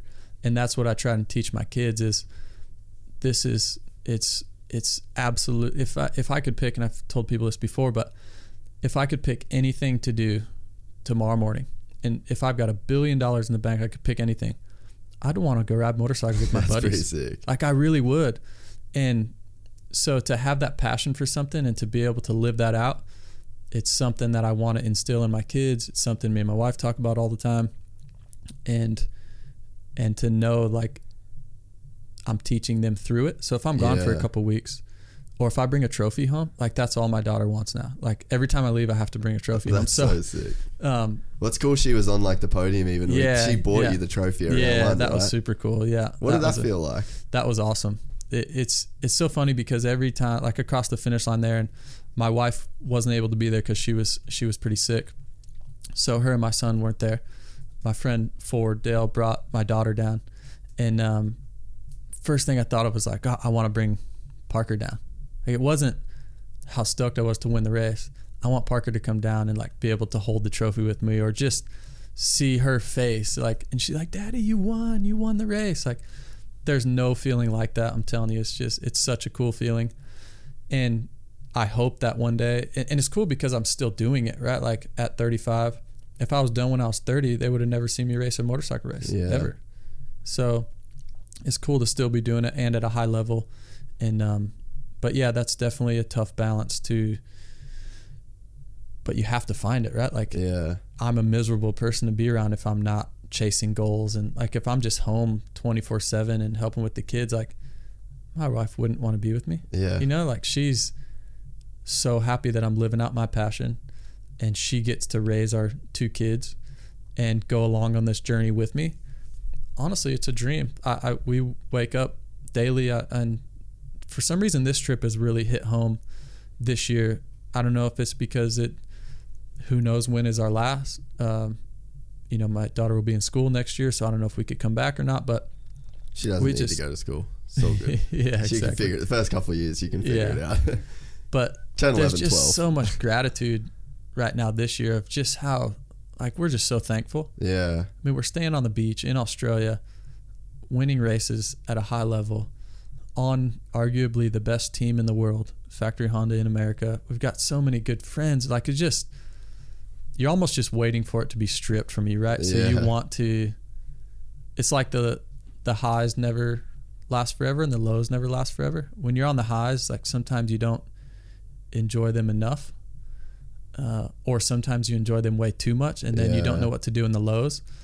So in the lows, we just kind of accept it, and like we know it'll get better. But now in the highs, it's not like we're jumping up and down high-fiving, but we just feel so much gratitude towards just our lives and what we're going through, and it's a special time right now. That's one of the things where I feel like gratitude is the thing, like that's the state that you should be in. Like when shit's going good, it's not really, you don't really want to be celebrating. Like celebrating isn't the state to exist in. Like when you're winning, say you're winning every weekend, like that's not the thing you should be striving for, because I've been feeling pretty grateful for a lot of stuff lately, and I've been actively trying to chase that feeling of gratitude. Like when I have, like even just yesterday I was having like, or the day before, like Monday I had like a pretty shit day, and I was like bummed on myself because it was very hard to see the forest for the trees, even though you know what's there. Like I was looking at the stats for the show for the month, and it's been one of our best months ever, and it was like, that should be like, I should be grateful for that. I should be like, I was super pumped that you were coming on the show this week. Like it was a sick week. Monday I just felt like dog shit in it, and I'm just like, fuck bro, like you should be thankful. And then it's like, when you do come, like, you know, getting dressed today, like I was like pumped. I'm like, today's gonna be a great day. Like I was thankful for it, but it's like, that's the state you need to be in. But like, it's really hard to really like force yourself into that state, because you're always striving for better, right? But in what's a bad day? Like you said, you had a bad day. Like me and Jay Wilson went to visit Children's Hospital in Brisbane the day before the race. a few weeks ago. Talk about a bad day. That's a bad day. You know, like that's So you leave there feeling so much sadness, but then so much gratitude for what you have, for what I have. Yeah. And so, yeah, it's all relative, right? And when I'm having a bad day, I'm just like, mate, just look in the mirror. What is bad? Like, what's bad? Yeah. Like, what's really bad? You've got it okay. You know, that's you've got it all right. That's the weird thing, though, is like nothing was bad. It was just a feeling. That's like, where Instagram and stuff is so bad now too. Yeah. Everybody's life looks amazing. Yeah. Like, I can portray on Instagram anything. Like, I can portray that I'm flying private jets every weekend over here, or flying on helicopters, or last year I could have portrayed that, but instead my wife's sick in the hospital with pneumonia, and I've got bronchitis, and the kids got the flu. But I could have done a post and been totally different. Yeah. So that's what's tough, is we always feel like the next person has it a little bit better. Yeah. But then when you can portray on your show, or I can talk to people about the relatability that we have to people in the lows, or what is kind of really going on. Yeah. That's where people, I think, gravitate towards you, or towards the people on Instagram that are just real. Yeah. But for sure, in the dark times at night, you're scrolling like, man, this guy's doing this and this. Like, it can be tough. Yeah. For sure. I think that there's just like everything, like if you're the kind of person that can work for yourself or be a racer, or like, it's such a double-edged sword, because that drive, like the drive that I have to do well in my life feels like such a fucking burden. Or like, I'm over it. Like, I'm like, dude, it's so, like, you just wish that you could be happier with not getting up. Like right now I can't train jiu-jitsu. I've been sick, and like my schedule's just gnarly, and I'm like so hard on myself. And I tell myself, like, it's all right, you've worked super hard, you won 2 national titles this year, like you're working on your business, it's not like you're being lazy. But like that feeling, like deep inside, you're just like so angry at yourself for like not being able to do the things. Like, it's just that drive is just no matter where you're at in your journey, that drive makes you feel like you're not achieving anything. Totally. Even when you are. And it's like, that's a real bitch to deal with. It's a tough spot for sure. But I always go back to, like, I'm a huge believer in everything happens for a reason. Everything that's happened up until now, even the bad things, like missing a full year due to a broken leg, or like I've had some crazy stuff happen. We all have. Every single one of them came out way better on the back end every single time. So why would it change now? So like, if I get injured or I get sick or something now, I just automatically go to, okay, it's supposed to happen. I'm supposed to be focusing on something else right now, whether it's mindset or reading or taking my kids to the park, or like, there's always stuff you can do to make yourself better in those situations. Like, just being at jiu-jitsu, that's just one facet of your life, I believe. Yeah. So what could make me a better person, or what could make me better even as a fighter, not just being on the mat, or not, okay, I'm going to read this book about positivity, or I'm going to do this with my girlfriend. And like, I just think there's so much emotional stuff that you could do, you know, like outside of just the physical. Like, we're men, I want to do that 100-mile bike ride, and I want to go do these 30-lap motos, and I want to, you know, but that is only going to go so far. Yeah. If I can have a calm mind on the starting gate at Anaheim 1, that'll go way further than if I've done 30 lappers or not. Yeah. So how am I going to achieve that? By doing some mindset stuff. Like, you know what I mean? So I used to be the same way, but now I'm just like, I try and gravitate towards, okay, this gives me an opportunity to do X, Y, and Z different that normally I wouldn't, because normally I'd be at the track. Yeah. And normally I'd be on the bicycle. But since I can't today, since I've got a little injury, or since I am sick, now I'm going to focus on this different part of my life and make that a little bit better. So that's kind of my mindset when stuff like that happens. What was the first book that you read that got you into reading? Because everyone's got a book, I think, especially if you start reading like sort of later on, that is like, damn, I think I should read now. Yeah. It's a self-coaching book. I actually have it with me in my backpack. I carry it with me everywhere. It's kind of what started to make me aware of kind of like my childhood reflexes and just mindset stuff about anxiety and how anxiety and depression are linked. And I just like to pick it up every now and again and read a few What's pages. It called?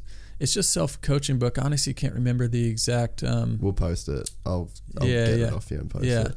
I have it with me. So, and then I just love anything where I can learn different mindset stuff. I always travel with 2 books just in case one isn't kind of like I'm not feeling that one on a flight, so I read the other one. And they're usually 2 kind of different types, because a lot of the mindset training too that I was doing early on, like you only have, I always say you only have so many matches to burn in a day. So after I've burnt, like if you have 10 matches to burn and I've burnt 4 on training and I've burnt 3 on my relationships and I've burnt a couple on being a dad, like I don't really have the mental space to try and dig into a book about mindset or something deep and heavy. You kind of have to be in the proper headspace for it, and then too much of it stresses me out because then I overthink it. So there's like such a fine balance, but when I am ready for it, I always have it with me, and then I can absorb it, and I might just do that once every 2 weeks. It might be enough. So that was the first one. That was 2010 when I really started to kind of read books. And I don't read a lot, but there is, people say, oh, I don't have time for it. Well, 10 minutes at night before you go to bed, you could learn so much stuff. I've really started making like my morning routine, like, it's, it's funny, dude. I was thinking last night, and it like might sound a little bit arrogant in a way, but I think it's like important for people to hear. Like my life is changing now because of the podcast. But it's not changing because of people paying attention to me and all these people listening and I'm making more money. Like that's not what's changing. What's changing is like my level of discipline and my work ethic and my appreciation for the people around me that help make things possible. Like I think I'm getting to be a better person because of all of the things that it takes to like make this happen. And in the part, like, so now I'm sort of at the point where it's like I can't even go to training. Like my days are so full that I can't go to training. So I'm going to have to start getting up at 5, being at training at 5 in the morning. Which like I was adverse to like that. I didn't want to do that. And then it's like, so then you become this guy that starts training at 5 a.m. till 6 a.m. and then you're going out and you're fucking choking people for an hour, and then you get and you have a shower, then you get a coffee, then you read for 20 minutes, and it's like you sort of watch yourself change, and you're like, damn, you're starting to look like a person that people would talk about in like a motivational video, but it's like that's not what it is. That's like a pure requirement now. Like the ball started rolling, and this is what it requires to like, because I want to keep training. I do want to still read for 20 minutes a day in the morning. Like that's my first thing I want to do. I do want to do more podcasts than I've done. I do want to put effort into editing. Like you want to do these things. So it's like you all of a sudden your life starts to look like what a cliche successful person is. But it's like, it's almost reverse engineered to the way that you would think. And I don't know whether it sounds arrogant to say that, but it's not like, at all, no. I want people to understand that it's like what I've now started to see as success is only work and just prioritizing. And then like when something happens where you're like, oh, I don't have time to go to the gym now. Well, you have to get up like super early, and like it fucking sucks. But you're gonna have to just be a savage. It's so worth it when you're done. It feels so good. And like now I look at people like Jared Merrill from JStar, and I'd look at him and I would be like, he's successful because he gets up at 5 and works out crazy, and then he does this, and it's like no, like all of that stuff happened because he was chasing success. Like that was his pursuit. Like it wasn't success that made that stuff happen. Like that's just what he was doing. But on the outside in, that's what it looks like. And you're like, people will go like, well, I'm just not the kind of guy that's going to get up at 5 in the morning. And like people frame it so differently. But now, and then hanging out with guys like yourself and the guests that you talk to, it's like, that's what this like success is derived from. Like, it's not, you don't just wake up and do that shit. Yeah, yeah. It's like an this ingredient for sure. Yeah. Of success. Yeah. And it's, I don't know, that's been something I've been like thinking a lot about lately. And it's like, fuck, man, like this has just been right in front of me for a long time. Yeah. It's just, I didn't get out of my own way enough to like actually do it. And I didn't put the work in. I didn't want it bad enough. Like, you have to be super honest with yourself about why you're not whatever your version of successful is, right? Yeah. You just hit on a key thing of being, looking yourself in the mirror and being honest with yourself. Like, that's a huge part of it, right? And if you're going to make all these excuses of, I don't want to do this or don't want to do that, and a lot of it goes back to what you said of being a factory rider. That's the same in every business. Or you want to be a successful businessman and fly around in a private jet. Well, guess what it takes to get there? A lot of people wouldn't want to do it. Yeah. And the ingredients to be a successful person or an athlete, it's not all roses. It's a tough deal, but it all pays off. And we were talking this morning about parenting. There's not one parent that says how easy it was, or like, it's the same thing. It is tough, but it's so good. It's so fun. Same with business success or racing success. The process it's fun, but it's really, really hard. Yeah. And if you embrace that pain, or if you embrace that kind of suffer, that's when I think you really start to come out as being successful, or whatever you kind of equate success to be. All of us equate it to be something different. And I think it's cool when you really look at yourself in the mirror and say, this is what it's going to take, and I'm willing to do it. And then you just get in the midst of it, and then you're doing it, and all of a sudden you're like, wait, I'm starting to be successful. Like, I just won a race, or I just did this, or now I am going for my 4th Australian championship. Like, that's crazy. It all just seemed like it's happened, but it took decisions. It took a lot of hard work. It took a lot of perseverance through injuries and sickness, and it wasn't easy, that's for sure. But on the back end of it, it's always so worth it. Well, man, we're just about done 3 hours. Oh, wow. And I appreciate every single minute of it. Yeah, I really enjoyed you coming on, and I'm super glad, just on a personal level, that like we've connected now to where I can talk to you like this. I think you're awesome. You're a valuable asset to anybody that would listen to you. And if your goal at some point was to be like Nate Dogg, you've definitely achieved that goal. So I think appreciate it. On that level of things, you should be super proud of yourself and the dude that you are, and the family that you've created, and the vibe that you give people when you interact with them. Awesome. Thanks, man. And we can Appreciate do this it again whenever you want. Absolutely. Yeah. Let's do it. Sweet. Thanks, cool. bro. Thank you. Awesome, dude. Thanks so much, man. Absolutely. Hope you enjoyed it. Yeah, that was fun. 3 hours for real. Did it go great? Yeah. It's gnarly, huh?